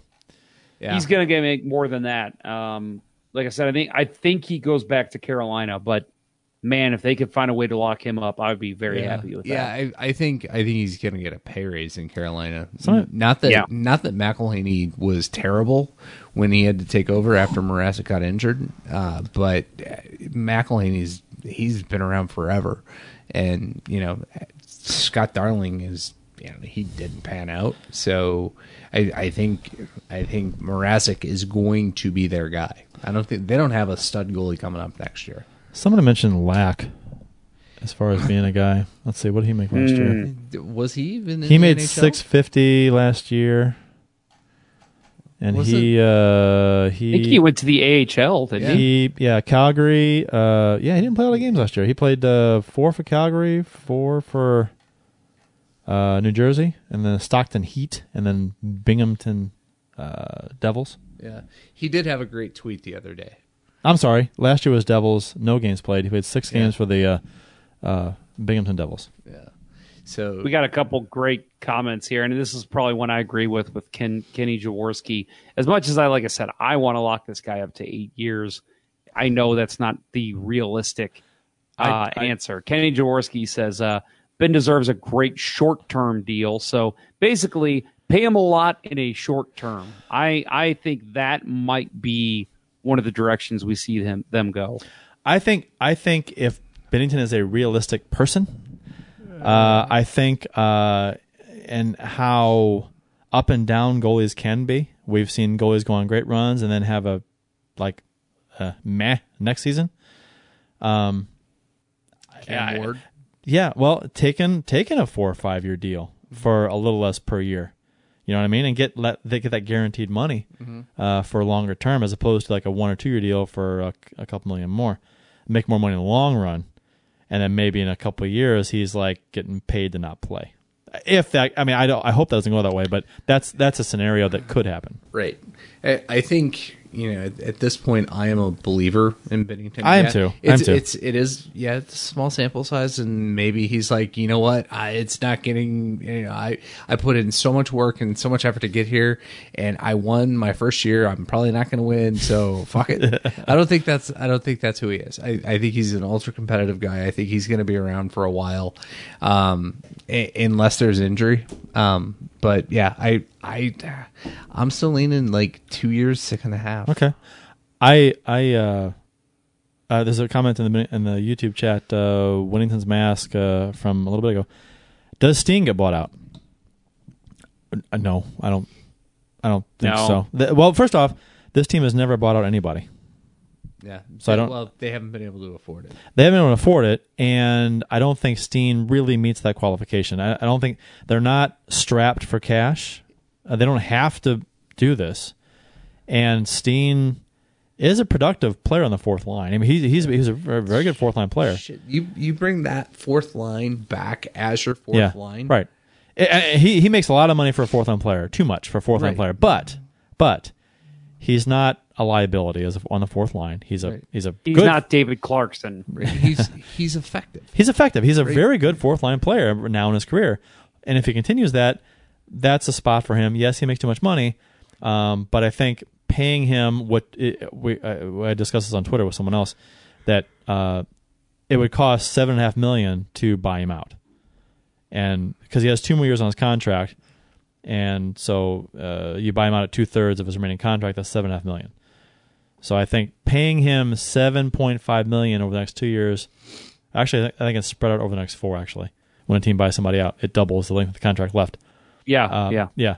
So, but still, paying him that much money not to play, that's not something this ownership group does to people. And like you said, he's not worthless out there. He's not being healthy scratched. Not at all. You might as well just play him. No, I like Steen. I do. Yeah. Not on second, third line.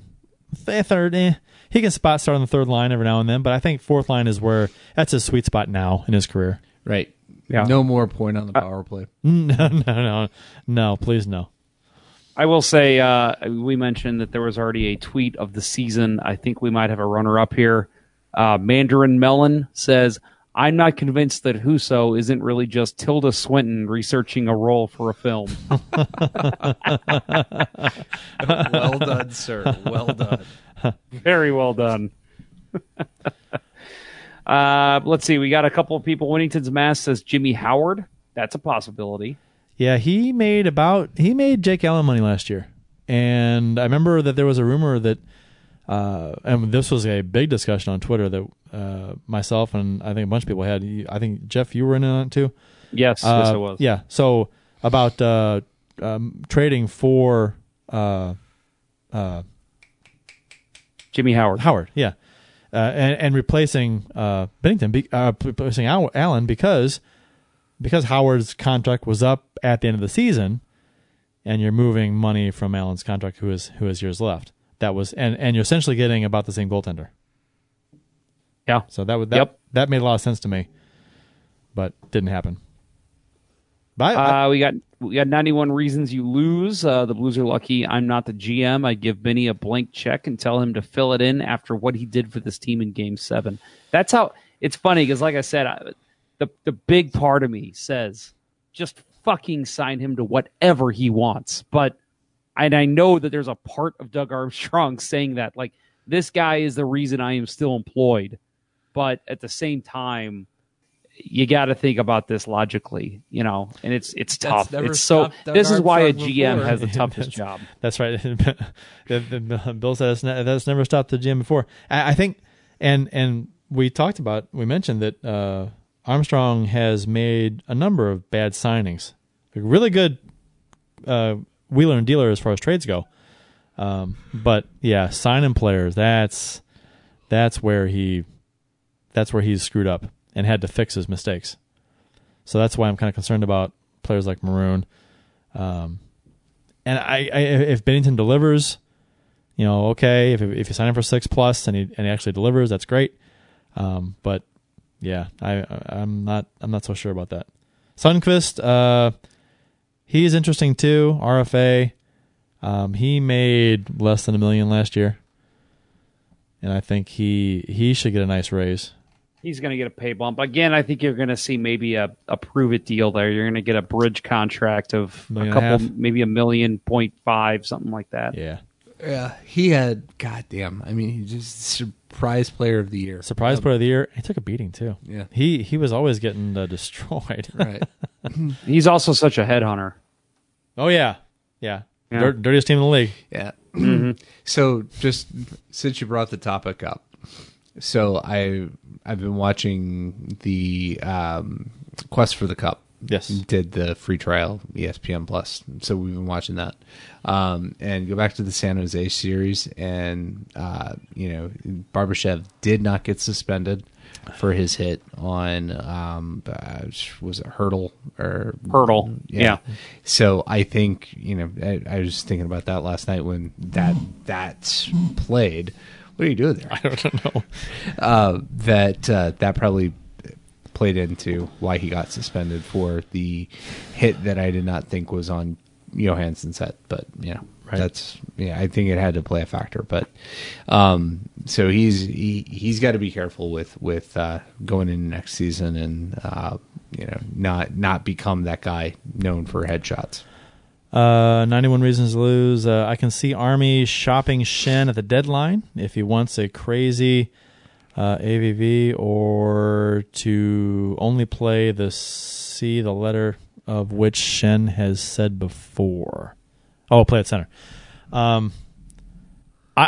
I've said before I'm a Shen guy. I like Shen. I didn't want to see them shop him last season when they were struggling, and I didn't want to see. When midseason, when they were talking about possibly trading players, I didn't want to see big names go. I wanted the core to stay, and I'd like to see Shen stay. I know his contract is his last season, and that's so far ahead. And shopping at the deadline, that depends on where we are in the playoffs. If we're up near the top of the league, Shen's not going anywhere. I mean, at the end of the season, he's not. I mean, if we're out of the playoffs. Then maybe, sure. He'll be the first guy to go because he's perfect rental bait. Sure, right. But so it depends on where we are, and I wouldn't imagine that. I imagine we'd be in the playoffs. I mean, so that's you. A lot would think, of things can happen. I know you would think that we're in the playoffs, and I would think based on that I'm going to predict that Shen is not going to be traded at the deadline because we should be in the playoffs,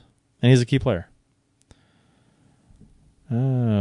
Definitely evaluating goalies for sure is a major weak point, Bob. Yes, that is true. Yeah, yes. That's tough. Yeah, we've talked about this. Yeah. I mean that's been our shtick. Well, I just said Doug Armstrong hasn't made a good call on a goalie except for the Bennington call-up. Right, and that was almost something he was forced to do. Right, I mean, you didn't have any other choices. I mean, Huso would have been the guy if he was playing better. Yeah. So. Would you buy out any Blues player? No. I know. I wouldn't either. And I think Steen is Steen's been the popular choice for a while, just because he makes so much money and his production is not what it used to be. Yeah. At this point, just pay him out. Yeah, he's got 2 years left though. Yeah. No, I'm saying. Oh yeah, right. No, yeah. Pay out. Let him play out his contract, and bring him back as a coach when he's done. Interesting. Kenny Jaworski says Armstrong is good at screaming at Zamboni drivers. Do your fucking job. Yeah. So interesting thought. Do the Blues? I think Chris Thorburns' playing career is done.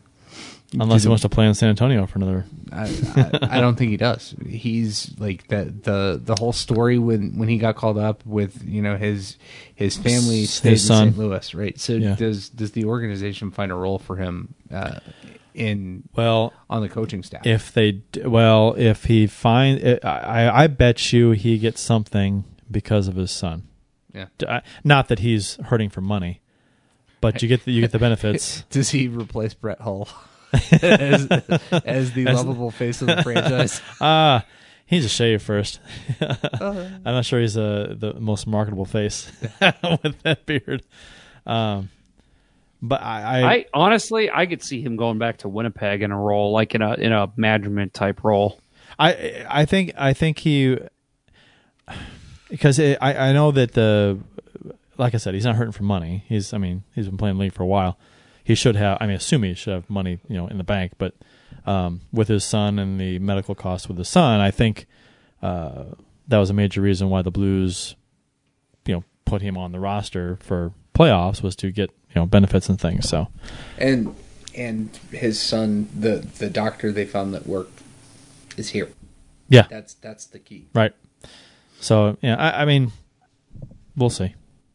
He could easily become a scout for another team and just be told, hey, you're going to scout the Central Division. That's what Chris Pronger did before he got the job with player safety. That's what a lot of players do. They live in that area and they say, yeah, you're going to be a scout for the Florida Panthers, the Carolina Hurricanes. And they basically just sit in St. Louis and just go to the home games. Yeah. Keith Tkachuk is considered a scout for the Blues. Right. And that's why he was on the ice. You think he would have told the Blues to trade up and draft Brady Tkachuk? That's your son. Ken Keith said T-shirt idea in the YouTube chat. Zamboni image with caption, "Do your job." Love it. I like it. That's a good one. By the way, Miles, if you're listening, congratulations. I should have mentioned this earlier. The winner of our bracket challenge. Miles, your shirt is on the way. Hopefully it'll be arriving here pretty soon. That was he was the T-shirt winner. You did try it on first, Jeff, right? And make sure it fit okay? I actually played hockey in it first. Okay. And didn't wash it. You better not have, because there are sites that sell garments and undergarments previously worn by other people that people pay good money for. So I'm just saying. That's a thing. Well, there you go. That's a thing. We can market Jeff Ponder's previously worn clothes unwashed. Exactly. I already do, and for some reason I'm just not getting anywhere with it. Huh. Well, you can plug it on the show now if you want. Well, there we go. At least 35 people will listen. Oh, wow. We are out of topics. Yeah, and it's 11:30. It is. We're out of time. Hell of a season, boys. Yeah, it was fun. This was good. I almost want to keep having shows to keep drinking these beers out of the Stanley Cup. The beers from the Teal Town. Yeah. From winning bets. Yeah. And I think we obviously have to propose a bet with the Teal Town guys the first game of the season next year that we play. Yeah. I mean, just to give them a shot to win something back, right? Yeah. I mean, if the Blues win that game, they have to never make a bet with us again, right? Though they're 0 for 2. I would not. I mean, if I were them, I'd keep doing it. Yeah. Till you win. Law of average. Win and then quit. Yeah, it's not like the Blues can win every game against the Sharks till the end of time. Just or when can we have they? bets. Right. Well, as long as it's not a 5-minute power play at the end of in the third period. I also have some other news to announce, guys. Kenny Jaworski and I are going to be starting our own podcast next season. We are going to be the We Went Blues podcast. We Went Blues Radio. I have a slight problem with that. I kind of do too. All right. Hey, thank you everybody in the YouTube chat for joining us tonight. That was some good discussion. Yeah, I mean, Good this tweets. is Good tweets, guys. Good tweets.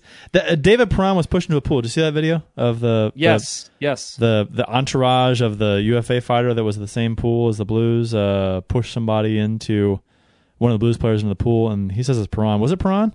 I thought it was Sundqvist. Perron. It looked like it. Okay, I couldn't really tell who it was. The camera was kind of far away, but yeah, he was celebrating on the side of the pool, and he got just shoved in, not in a nice way either. Apparently, they weren't too happy about the Blues celebrating the Cup championship while they were there or something. I don't know. I think what I heard was they didn't like that they were playing Gloria for them. Fuck them. Yeah, come on. There's like a billion bars in the United States. You gotta be the same one. Go somewhere else. You're a UFA fighter. Yeah. You're not going to remember it in 3 weeks. Well, my Fury, favorite part was Fury, was the fighter Fury. Oh, who was my favorite part was the fact that after he got pushed, he just kept partying. Yeah, he stayed in the pool and he just kept partying. Well, the guy who pushed, if it was Prawn, pushed Prawn in. I don't know if it was Shen or somebody else gave him a shove after. Not in a violent way, just like get the fuck out of here, kind of thing. So, yeah, the Blues handled it very well. It could have been kind of a mess. Oh, and yeah. So one last point. Congrats. No reports of arrests. Yes.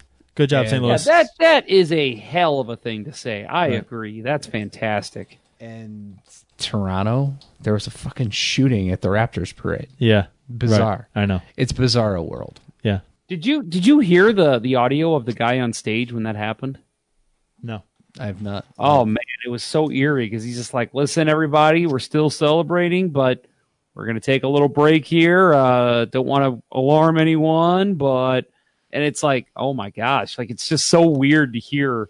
And I'm sure that for the people live, that was very surprising, especially in a city like Toronto. Bob Rakowski said there was one arrest, so I guess Bob. I heard that. I guess Bob got arrested, or was it Steed for DUI? It could have been Steed for DUI, or Rob Thomas for Andre's drinking. Yeah, could have been. One arrest, no arrest, whatever. It was almost nothing. That's fantastic. Yeah. I'm really proud of our city for that. For us having such a bad rap for being a dangerous city, to have such a great celebration, have no problems. Kudos, St. Louis. That's awesome. I parked illegally that night, and I was not given a ticket. So the fact that there were no arrests or one arrest or whatever it was, maybe the cops were being a little more lenient that night too, which I assume after a championship they probably always are. But as long as you're not turning over cars and setting them on fire. That was my philosophy when I parked illegally next to Ballpark Village. I'm like, you know what? I'm parking here. Somebody will throw and they have other stuff to worry about as a parking ticket. Come on.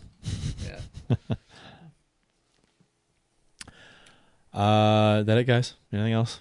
That's it. We good? We done? That's it. We're done. Hell of a season, boys. Hell of a season. Again, season 7. Love doing this with you guys. Can't wait till next year. Yep. Likewise. Yep. And can't wait to listen to the summer series starting this Saturday. Yeah. Jeff's going to do a hell of a job, so check it out. Subscribe to the podcast. I am going to be very busy, but like I said, for those of you who will be tuning in, send in your thoughts on the Blues winning the Cup. Let us know, and I'd love to read them on air for you. radio@letsgoblues.com 4 times in a row. And we got some already, so Jeff will be taking care of those that we have in-house already. But send us some more. radio@letsgoblues.com. Yep. As Jeff just correctly said. It's going to be fun. I'm loving it. I mean, just being able to, like I said, I've already filmed or recorded most of these, and then I've done a couple since the Blues won, and hearing the current congratulations from the people around the league. It's just been, it's fun. It's very fun, and then just reading the emails we've gotten so far, it's made it even more fun. So stay tuned this summer, guys. We're going to have a lot of fun. And, of course, Bill and Kurt will be back sporadically as we record a couple more live shows before the next season starts. Yep. Might do something after the draft, maybe. Something. Whenever news happens, we might jump on and do a show. So, follow the account on Twitter is probably your best bet to get information on that. Or just subscribe to the podcast and then pay attention to your podcast app, or just hang out in the YouTube chat. Do that too. Just wait. Yeah, just wait. Sit there and wait. I will do my best to keep the Facebook page updated with this information as well. And if you're on iTunes, give us a review if you don't mind. Listeners, please, appreciate it. Hopefully a good one. Why not? Thanks for listening, everyone. For Jeff Ponder and Bill Dam, Kurt Price, that will conclude this week's broadcast of Let's Go Blues Radio. Until next time, everyone, let's go Blues. We went Blues. We went Blues. Let's go Blues. Play Gloria. All that stuff. Etc., etc. The Chiefs are at home tonight against Cyanosport at the War Memorial at 8. Good seats are still available. A look at sports. I think that went very well. Thank you for listening to Let's Go Blues Radio. Now take off, hosers. Well, there's 90 minutes of your life you'll never get back. Sorry. St. Louis Blues, St. Louis Blues. Have you heard the news about our St. Louis Blues? They've only just begun, they're on their way to #1. Now there's no more blues for our St. Louis Blues. The Blues are on the ice tonight again. They're rough and tough and got the stuff to win. They'll always get one more, no matter what the score. They are quite a hockey team, my friend.